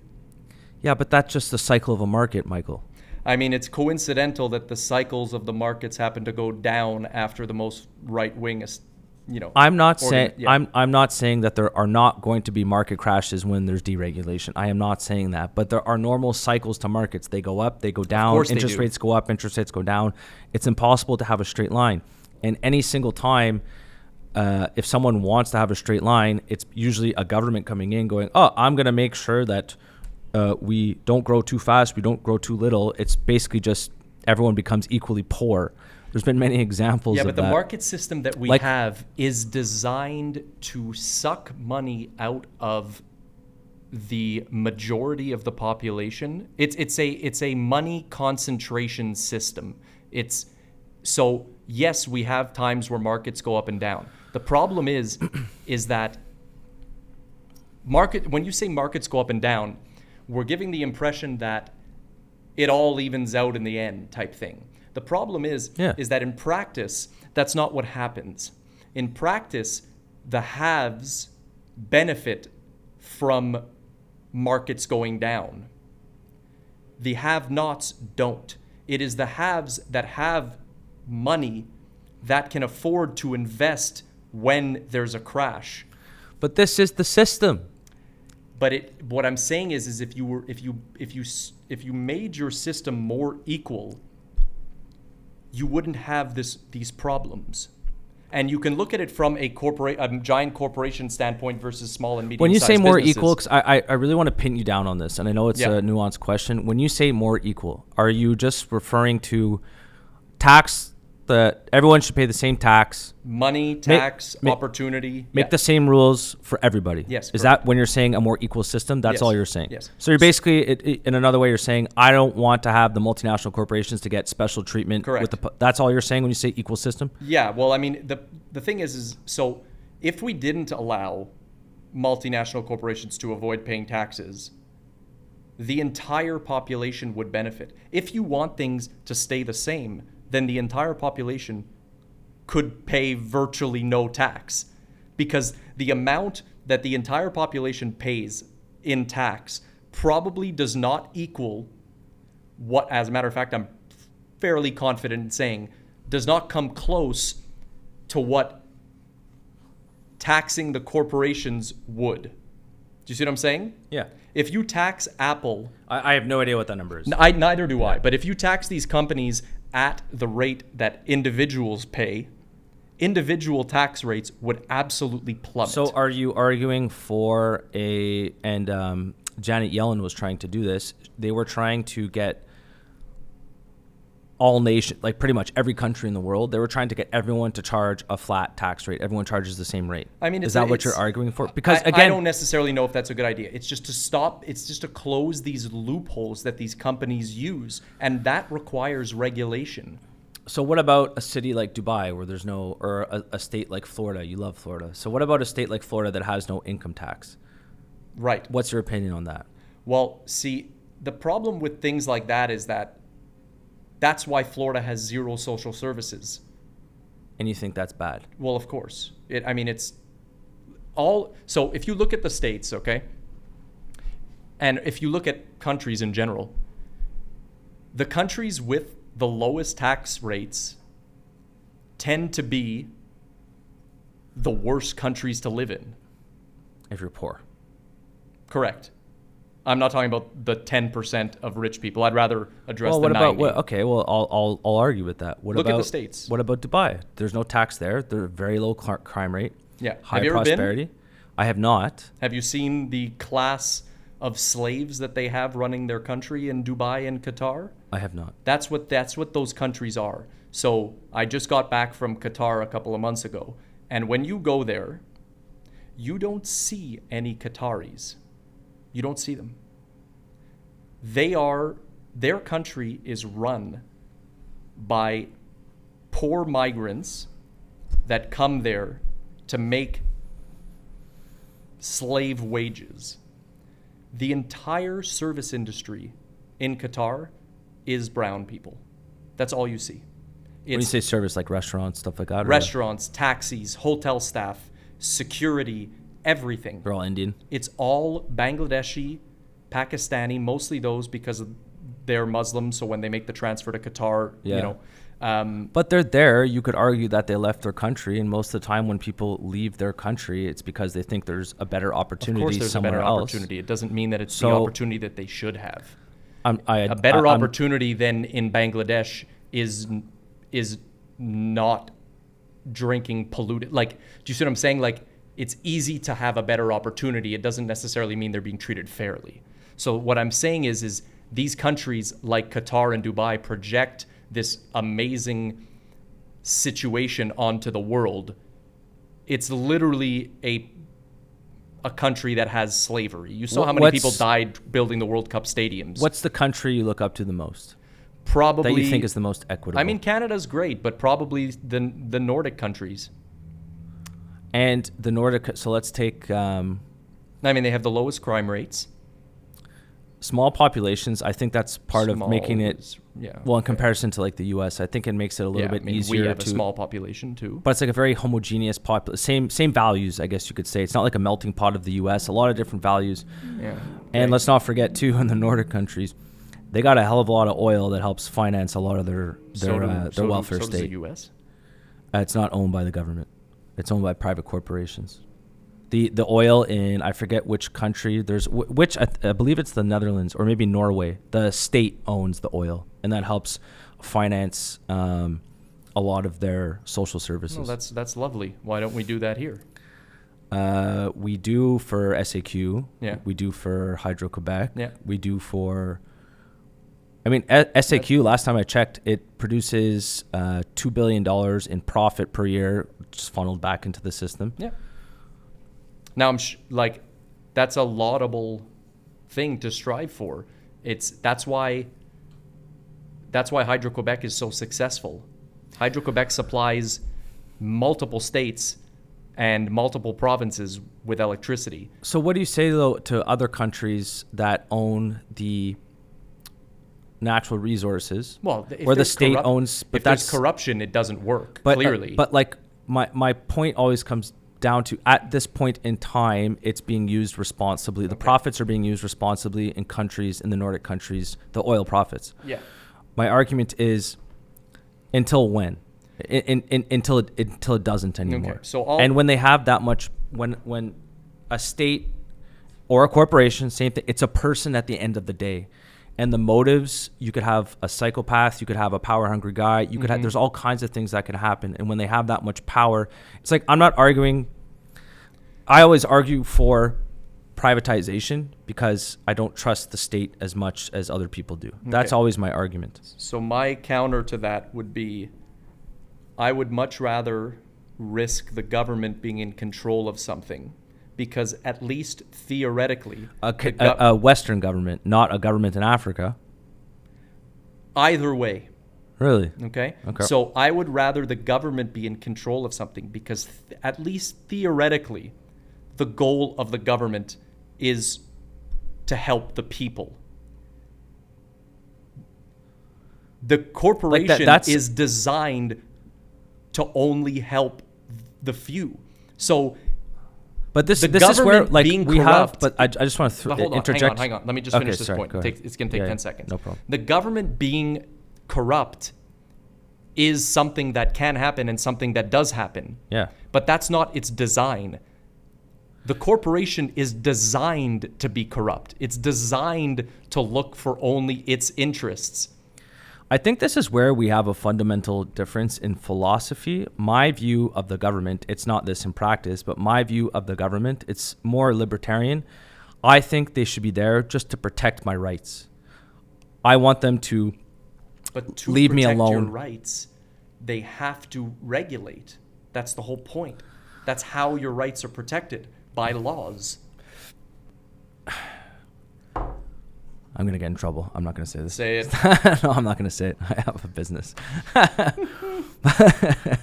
But I was thinking, I was like trying to, how do I say this? I'm like, no, I'm not going to say that. Where do you think we agree? I think we agree that there's a problem. I think we disagree on how to fix it. And I think the reason we disagree on how to fix it is because we think the causes are maybe different, or we weigh some of the causes as more important than others in bringing about the situation we have. I would agree. There's another one. I'm sorry? Nothing. No, I think we agree a lot more than we disagree, and it's just like, I agree how to fix the issue going on right now. And there's like a dark cloud over Canada right now, and a lot of people, they're having trouble affording day-to-day life. Debt's insane. People can't afford a home. Yep. They're not building new homes, and that's not a lot of people just go, well, get the construction companies to build. It's the municipalities that give out the permits to build. And our construction buddy there was telling me the other day, to build 1 unit of housing, not a house, a unit, like a condo, just in taxes, it's costing $200,000 just in the tax, which is obviously passed on to the consumer. And then there's the actual labor and materials cost to build it. So all these costs. So why is that a disincentive to the company to build if the taxes are going to be passed on to the consumer? It's for rental housing, because they can't once they build it, they have to have a certain cost. And then with rent control, they can't pass on the costs to, it's not a God profitable forbid. project. God Well, no, forbid. but they're not going to start a project where they're going to lose money, Michael, unless you want to do government housing. And government housing, we all know how efficient they are at building because they're not building right now. So if you want to go ahead and build government housing, go ahead and do it. They're not doing it. Okay. So like we're kind of just stuck in a problem right now. It's so expensive to build. If they were to incentivize the developers, all they would have to do is just take off the HST. It's about 13% off the top. If they could take that off, they're still getting their taxes, and that's a lot of tax. There's and a lot of the I would disagree with the main premise. but municipalities, like how they're funded, generally speaking, is off property tax. That's, I think, the biggest Yeah. revenue generator Most for likely. municipalities. Yeah, and I'm probably pretty sure. parking tickets. Yeah. Or in parking tickets, yeah. I'm not joking. It is a lot of money. Yeah. I don't know what the facts are, but yeah, it just comes back to like the main point. There's And that's another parking tickets, and I'd like to touch on this because that's another element that we do here that some other countries do differently, is that regardless of how much money you make, your parking ticket is, I don't know what it's at now, like $54. like more. It went up. It's More? like $90 downtown. Okay. So regardless of how much money you make, that's what the parking ticket costs. In other countries, namely like the Nordic ones, your parking tickets are based on your income. So if you make $10 million, there was like a famous photo on Facebook that was circulating that like this Swedish billionaire had a parking ticket for $26,000. And it makes sense because if I was a billionaire and I could avoid the stress of parking for $54 or $90, Yeah, I would do it every single People do it all the time. Every You don't care. time. Just pay the 10 parking tickets once a month. Just pay $500 or whatever. But that's so. Why shouldn't it be as a function of your income? And if we start with that premise, why shouldn't sales tax be a function of your income? Why shouldn't It is. income tax? It is. Yes, to a certain point. Why is it that someone who makes 150 grand is taxed the same percentage that someone who makes 150 million? Oh, this is a big debate. What's your opinion on the wealth tax? Uh, That has not passed, but that they're floating. I don't know enough about it, but any tax on people that have excessive amounts of money is something that I support. So wealth tax is essentially on the uber wealthy. They haven't defined what uber wealthy is. They want to tax not their income, their net worth. Okay. So my whole philosophy on when the point you made was, or the question you asked was, do you think it's theft? And I said, absolutely not. And the reason being is that these companies, okay, let's call a spade a spade, okay? And I'll talk about myself and I'll talk about my entourage as an example. We're not exceptional in any way whatsoever, okay? Maybe in debating. We're not geniuses. We're No. not Albert Einstein. You know what I mean? And yet we're successful. Yeah. The reason why two fuck-ups were able to achieve what they've achieved is because of the advantages provided to us by the place that we're living. So let me give you an example here, okay? One of us, okay, with no exceptional skill starts a company in Canada and makes it big, okay? Or let's not even say starts. Let's push the example further. Let's say inherits, okay? Somebody inherits a company from the hard work that their grandparents did, okay? And that's kind of my situation. The reason I'm in my particular situation is because my grandfather came here and started a business and was successful.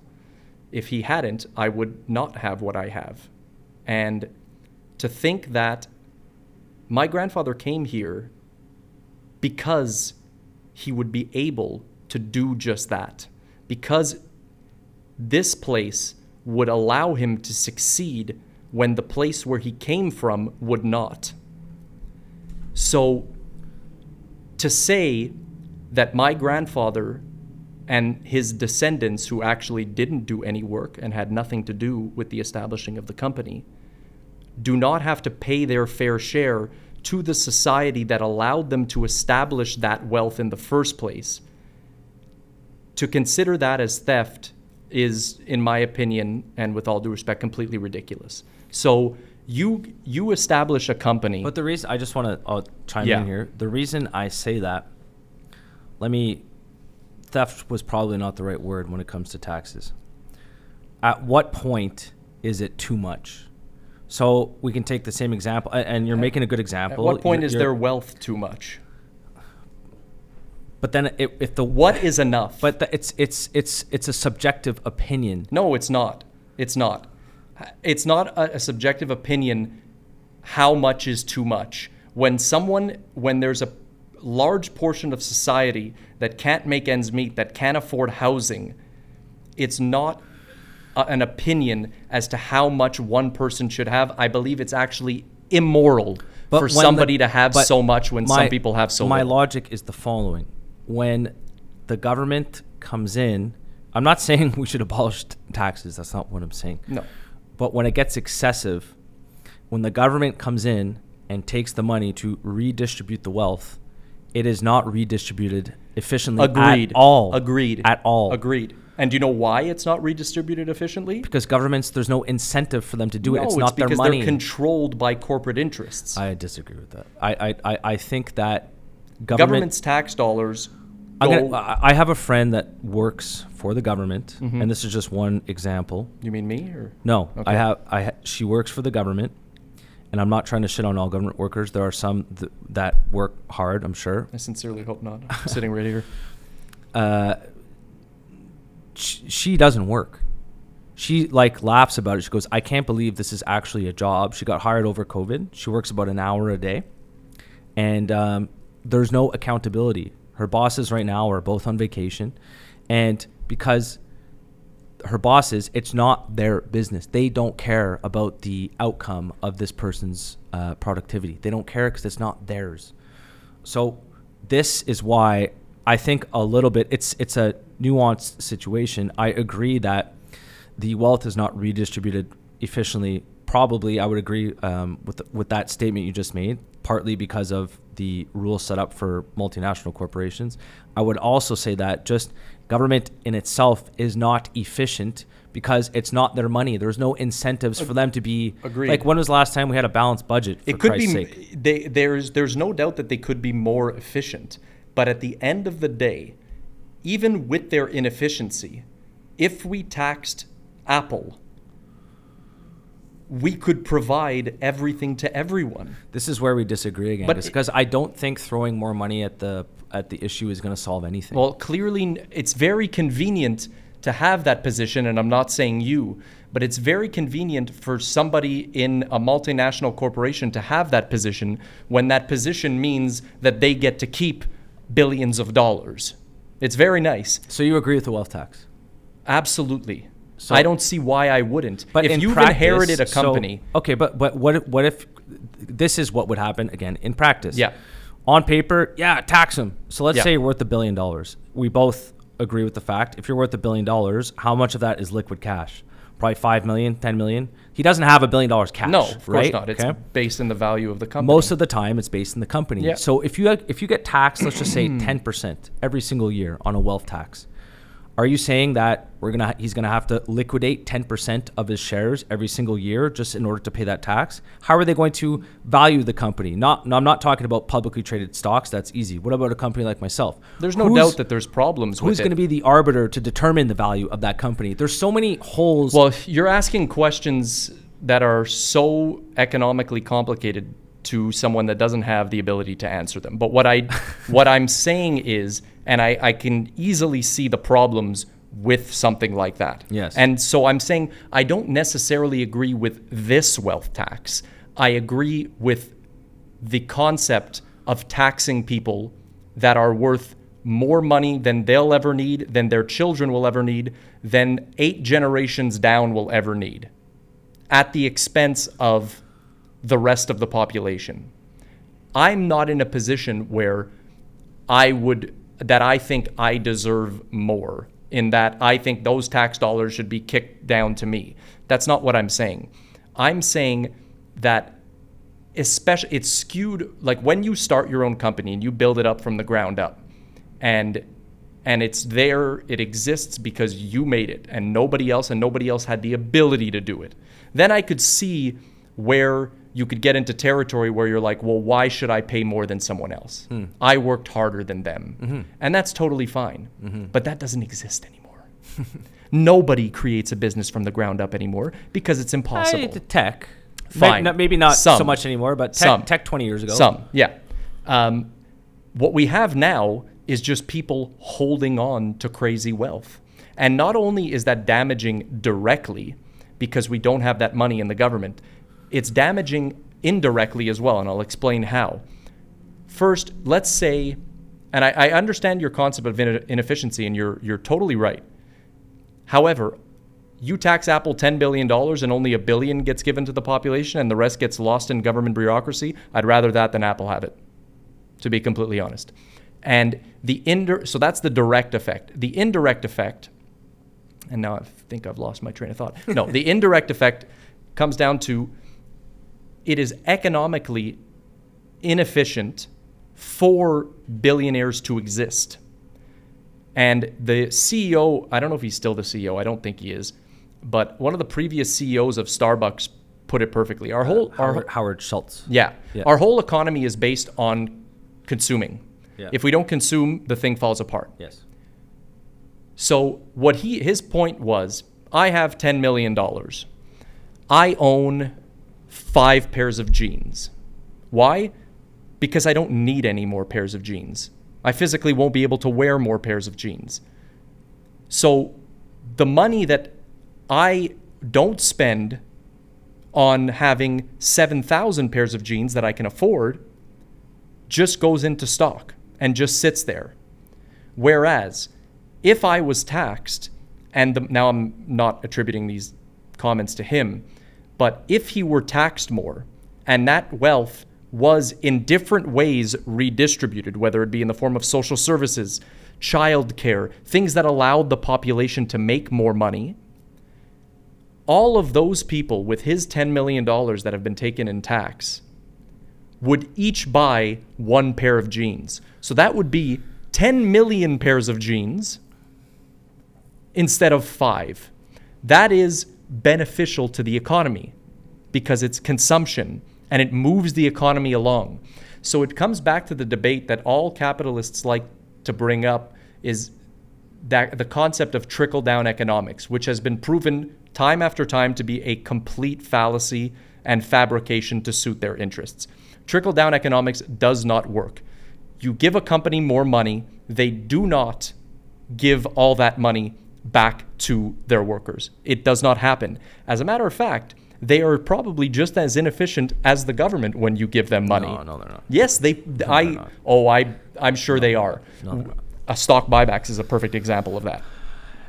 I gave my opinion on stock buybacks, where there's pros and there's cons. Do you think, I have a lot of thoughts going through my head. Do you think there are people that will always excel, no matter, you could put these types of people on an island and they'll just build shit like there are some very talented people, yes. They're a minority.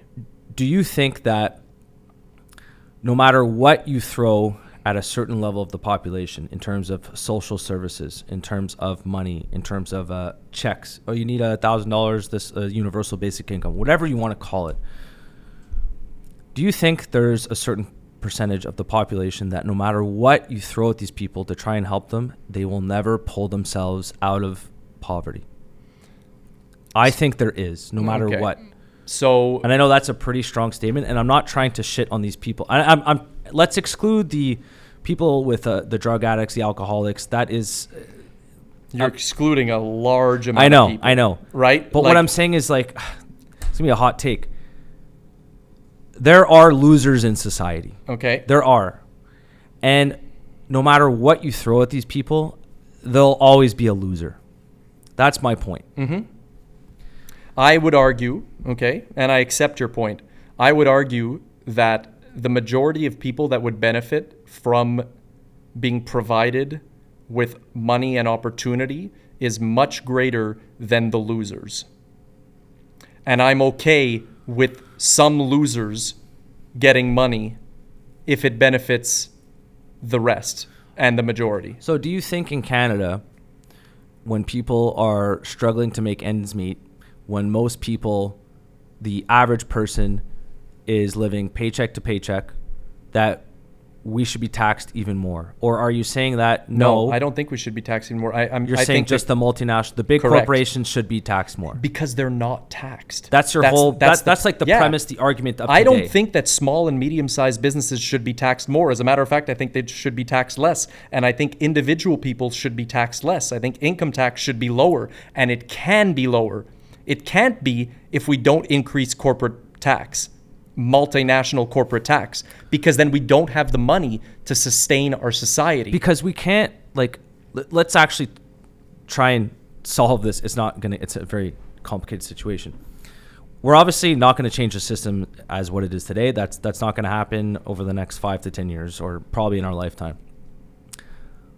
How the hell do we fix this then?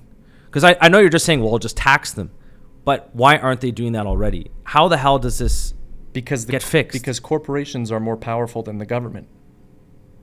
Because corporations, what they've done is they've convinced society to act against their own interests. Just like I was saying before, corporations have convinced... But you're arguing to change the system, which is not realistic. How do we fix the problem we have today? It's not. It is. If people understood... You want to tear it down and restart. So you don't think it's realistic to believe that the majority of our population would support taxing Apple, for which they have absolutely no affiliation, the majority, to be able to address many social ills.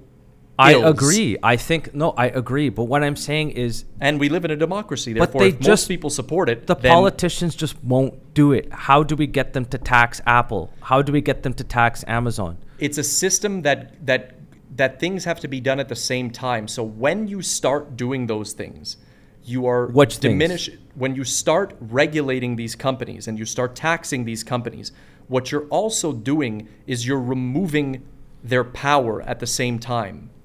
So it's a double taxing them is one effect. The second effect is that you're decreasing their power. You're decreasing their ability to hold the government hostage. Yeah, their influence. Exactly. Yeah. So when a corporation can convince a population, it's kind of like it's kind of like the Republicans do in the States. Okay, the Republicans convince, but not the Democrats. No, well, the Democrats in the States are a right-wing party. They are. Okay. If you look at the spectrum of right versus left, where the Democrats fall is left of the Republicans. Yes. That's like saying Paul Bernardo is better than Ted Bundy. Technically, yes. But what they do is they convince the population, their greatest power is convincing the population to act against their best interests. So they convince the population. Republicans are probably, for a large majority, poor. They're in states that are poor, and yet they've convinced them to side with Republicans who cut corporate taxes and don't forgive student loan debt. How have they done that? When the majority of Republicans voters, and the majority of voters in general, but would benefit. The student debt part is because the government guarantees those loans. That's why they don't let you declare bank. You have to keep it on your file. It's because the government has the correct. Has but these student debt companies were predatory. So why is it the government that has to take the fall? Well, the government created that problem. The government created that problem because the loans were guaranteed. So if you have a loan that's guaranteed, you're going to loan as much as you can. Okay. It's guaranteed by the government. So what do you think about corporate bailouts? I think they're terrible. Okay. I think they're stupid. Are they capitalistic? No, they're not. They're not. Okay. And why do we do them? It looks good on the surface. It looks good on paper when a politician. You can take the example of Bombardier. Take the example of Air Canada. When these companies should be going bankrupt because they're not. You think it looks good as a politician? when they bail out a company? Trudeau, how I don't think it looks good to the rest of you society. You and I can see through the fog, but what I'm saying is most people, Trudeau, when he made the announcement, we bailed out Bombardier, whatever the amount was, and then the board of directors took big fat bonuses. He spun it as, look how many jobs we just saved. And in the short term, he's right. He did save a lot of jobs in the short term. But what has to happen, you have to let these companies go bankrupt.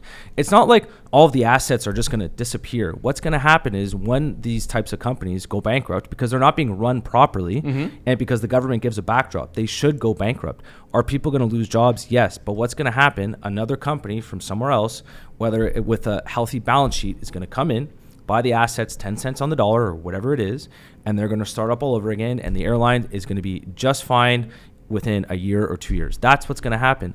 And these governments don't let capitalism take its natural course. It looks good on paper to save 30,000 jobs. And that's the problem with capitalism. But that's not capitalism, Michael. I disagree with you there. This is the government sticking their nose in and stopping capitalism from taking its natural course. So basically in our society now, we have a capitalistic system for the poor and socialism for the rich. So whenever the rich need a bailout, they get it. Whenever poor people do, and I'm not advocating for that. I'm saying they shouldn't. But what I'm saying is that capitalism doesn't actually exist in the form that people believe it does. And like we were talking about before, there's always regulation. And there's always government intervention. And if there isn't, the system will collapse in 10 seconds. So, and a perfect example of it is not bailing out these banks and these insurance companies that committed fraud. Which banks? 2008? Well, investment banks. Yeah, Exactly. Yeah. So, yeah, it's gross. Exactly. It's gross. So that... But I'll just play devil's advocate. And I'm not saying... I don't know as much. There's a lot of shit going on in these rooms. What would have been the alternative for that? And I'm not so sure that it would have been better. In the long run, I think it would have been. In the long run, probably yes. Yeah. But in the extreme short term, like, dude, that was the system. The system was about to break. Yeah, we've allowed it to become like that. That's the problem. Is that it's a self-fulfilling prophecy. But I think it's really easy to kind of like say I wouldn't have done that. But when push comes to shove, and it's like there's a joke. I'm not pretending I'm a politician. I would have made a different decision. But it's like they asked there was a joke. So someone goes up to him, like central bankers with interest rates and all this kind of stuff. They go, what would you do if you became the central banker, the leader of the Fed, and Chair Powell? Goes, on my first day, I'd resign. Because it's just like they're stuck between a rock and a hard place. What the fuck do they do? So anyways, the point I'm just trying to make is for that particular scenario, the system was about to break. I don't know what I would have done, and I'm not nearly smart enough to understand what I should have done. Yeah, but what I'm saying is that's part of the problem. What I'm saying is for an airline or a airplane manufacturer like Bombardier, there's plenty of other manufacturers out there. For a company like that to be bailed out is utterly ridiculous. Let the company go bankrupt. Another company is going to come in, buy the assets at a major discount, and they're going to start up, and it's going to be a healthy balance sheet. And over the long run, it's going to be better. It's going to benefit the consumer because it's going to be less expensive. When these bailouts are given to these companies that are not run efficiently, and giving them a bailout is just a Band-Aid. It doesn't fix anything. They're going to need another bailout down the line. And basically, where does this money come from? It's taxpayer dollars to protect the jobs, and then these guys take big bonuses. I'm on your side. Is that capitalism doesn't actually exist in practice. So all these companies, and you can start from the bottom and name virtually all of them. They were all created by the system that has been put in place by a government. So sometimes more directly than others. So hypothetically, all these pharma companies in the States, they have what they have because of the rest of society and the government. So insulin, developed by professors at the U of T, sold to two companies for $1, and now those companies are charging astronomical amounts for something they didn't create. The COVID vaccine, they're trying to pass, developed by the government with government grants, bought by the government. I know. And profit. Why is a company And when you're talking about inefficiency, that is the most extreme case of inefficiency I've ever seen. The government pays to develop something. The government is the only customer. Yeah. And the only people who lose money are the taxpayers. And the only people who make money is the company that didn't do anything to develop that thing in the first place. That is not capitalism. I agree. I agree, but it goes back to like my main point. If we were allowed, if policymakers, and this isn't going to happen, but if they would get out of the way, if somehow in this utopia world where lobbying was illegal and capitalism was allowed That's to not take a its, utopia world. It should be illegal. I And it's agree. illegal in a lot of places. I agree, but it isn't. But so what I'm saying, capitalism, the idea of capitalism itself, this isn't what's happening right now. This is not capitalism. Correct. And I agree. It's capitalism for the poor. It's socialism for the rich, because whenever they make a bad decision, they're gambling with taxpayer dollars. When you get to a certain size, they know that, well, what the fuck do I care? Let's make this risky investment. Yeah. If I make the right decision, I make 50%. If I lose, I'll get bailed out. So Think about why how wouldn't far I? $700 billion could have gone. I agree. It's chilling to think that the only so what's funny is think about how far $700 billion What time is could it, have Joyce? gone. It is 104. Okay, Yeah. we got plenty of time. No problem. Do we? Well, I have golf at 2:30. Okay. Think about how far that money could have gone, and then also think about, so that money could have been given to the poor. Let's just say directly. Obviously, that's an exaggeration. And the reason that money was needed was because the poor were exploited. Do you see what I'm saying? So they're losing out to these companies indirectly through free markets. And then when it all goes to hell, they don't get the benefit. The companies do. It's that concept of trickle-down economics. Let's not give it to the people that actually need it. Let's give it to these companies so they can take their share and then hypothetically maybe benefit the population, which doesn't happen. And this started, I was listening to this guy, I forget his name, but he was talking about this, and this relationship between corporation and government started, I want to say it was like 50 years ago, where corporations started to get really, really, really powerful because they were becoming, as opposed to fighting legislators and saying, get out of my business, just like stop telling me what to do, leave me the fuck alone. They said, you know what? Let's partner up with them. And since that, over the past 40, 50, 60 years, corporate America and corporate Canada, they have captured Washington, and they have captured Ottawa. It's completely, it's crazy. It's actually crazy. More so in the States because they don't have the laws that protect like we do here. So they But you can make the argument it's the same thing. I mean, here. it's the same thing, maybe just not as bad. Like, Because but like you don't think the CEO of a big bank can't make a call to the decision maker? Guaranteed. You know what I mean? I'm just saying that big corporations in the States have infiltrated politics to a certain level, and here to a certain level. Yes. The States has, obviously, there are other problems. Their Supreme Court has been infiltrated, which luckily I don't believe ours has. Okay. And I mean, you just look like what's coming out in the news about Clarence Thomas and stuff like that. It's just absolutely Who's ridiculous. Clarence Thomas? I don't know. The Supreme Court justice that's been like getting paid vacations from multinational corporation CEOs and stuff, and who ends up ruling on the cases, Supreme Court. Yeah, and who ends up ruling on cases that those companies are involved with, and then doesn't. And it's so declare. crazy And he has a it's wife who tried to start an insurrection. It's out in the open too. Like they don't even try and hide it. Like they don't. What's the Democrat from San Francisco, the old lady there? What the fuck's her name? Democrat Pelosi.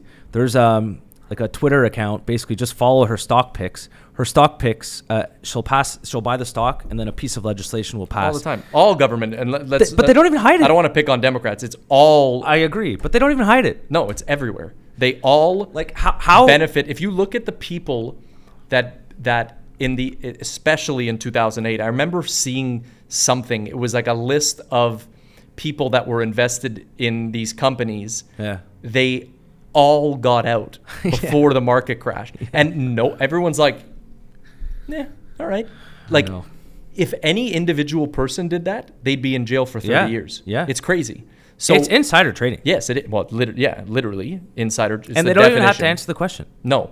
Like, so they'll be like, I don't know what you're talking about. Because like, their debates are protected in the Senate or the whatever. And like they press her and they go, how is it that whatever salary is 180 or 200 grand a year, or whatever the fuck and it you is, have and you're worth $100 million, whatever the hell it is. Like that's you know why? It's because they're paid by these companies to do speaking engagements at $10 million a pop. Yeah. And it's so out in the open. Yeah. And then we wonder why our government doesn't work. The concept of government is good. And that's what I'm trying to say, is that if it works as designed, it's good. Whereas if a corporation works as designed, it's not good. Do you see what I'm saying? A corporation works as designed. I understand your point, but I just don't agree with it. Like I'm much more, again, we're like beating a dead horse, but we understand each other. You would much rather trust the institution of government, whereas I would much rather... Because at least they pretend to have our interests at heart. I would much rather trust the institution of a corporation because it's out in the open. It's direct. It's, hey, I just want to make money off you. I want to give you a product or service. You don't have to buy it. The corporation can't force you to do anything. So the corruption is out in the open, so it's good. I'm not disagreeing with that, but what I'm saying is a government can force me to do things that against my will, that I don't necessarily want to do. A corporation cannot do that directly. Maybe indirectly through legislation, but what I'm saying is this is just why. Yes, they can. All I'm trying to say is I disagree with you, but I'm trying to, in my opinion, the lesser of two evils is the institution of the corporation. Yeah, well... That's the only point I'm trying to make. Yeah, we're going to have to agree to disagree on that. That's fair. That aspect. I think this is a good point to leave, Mike. Do you agree? Yeah, let's do it. I'm starting to lose my my edge. No problem. So, my edge. Guys, this is the Freemium Podcast. We had Mike Khoury. Thanks for having me. Yeah, hopefully you guys enjoyed today's conversation. We touched on some spicy topics. And if you like everything, feel free to subscribe. Thanks, Mike. Thank you.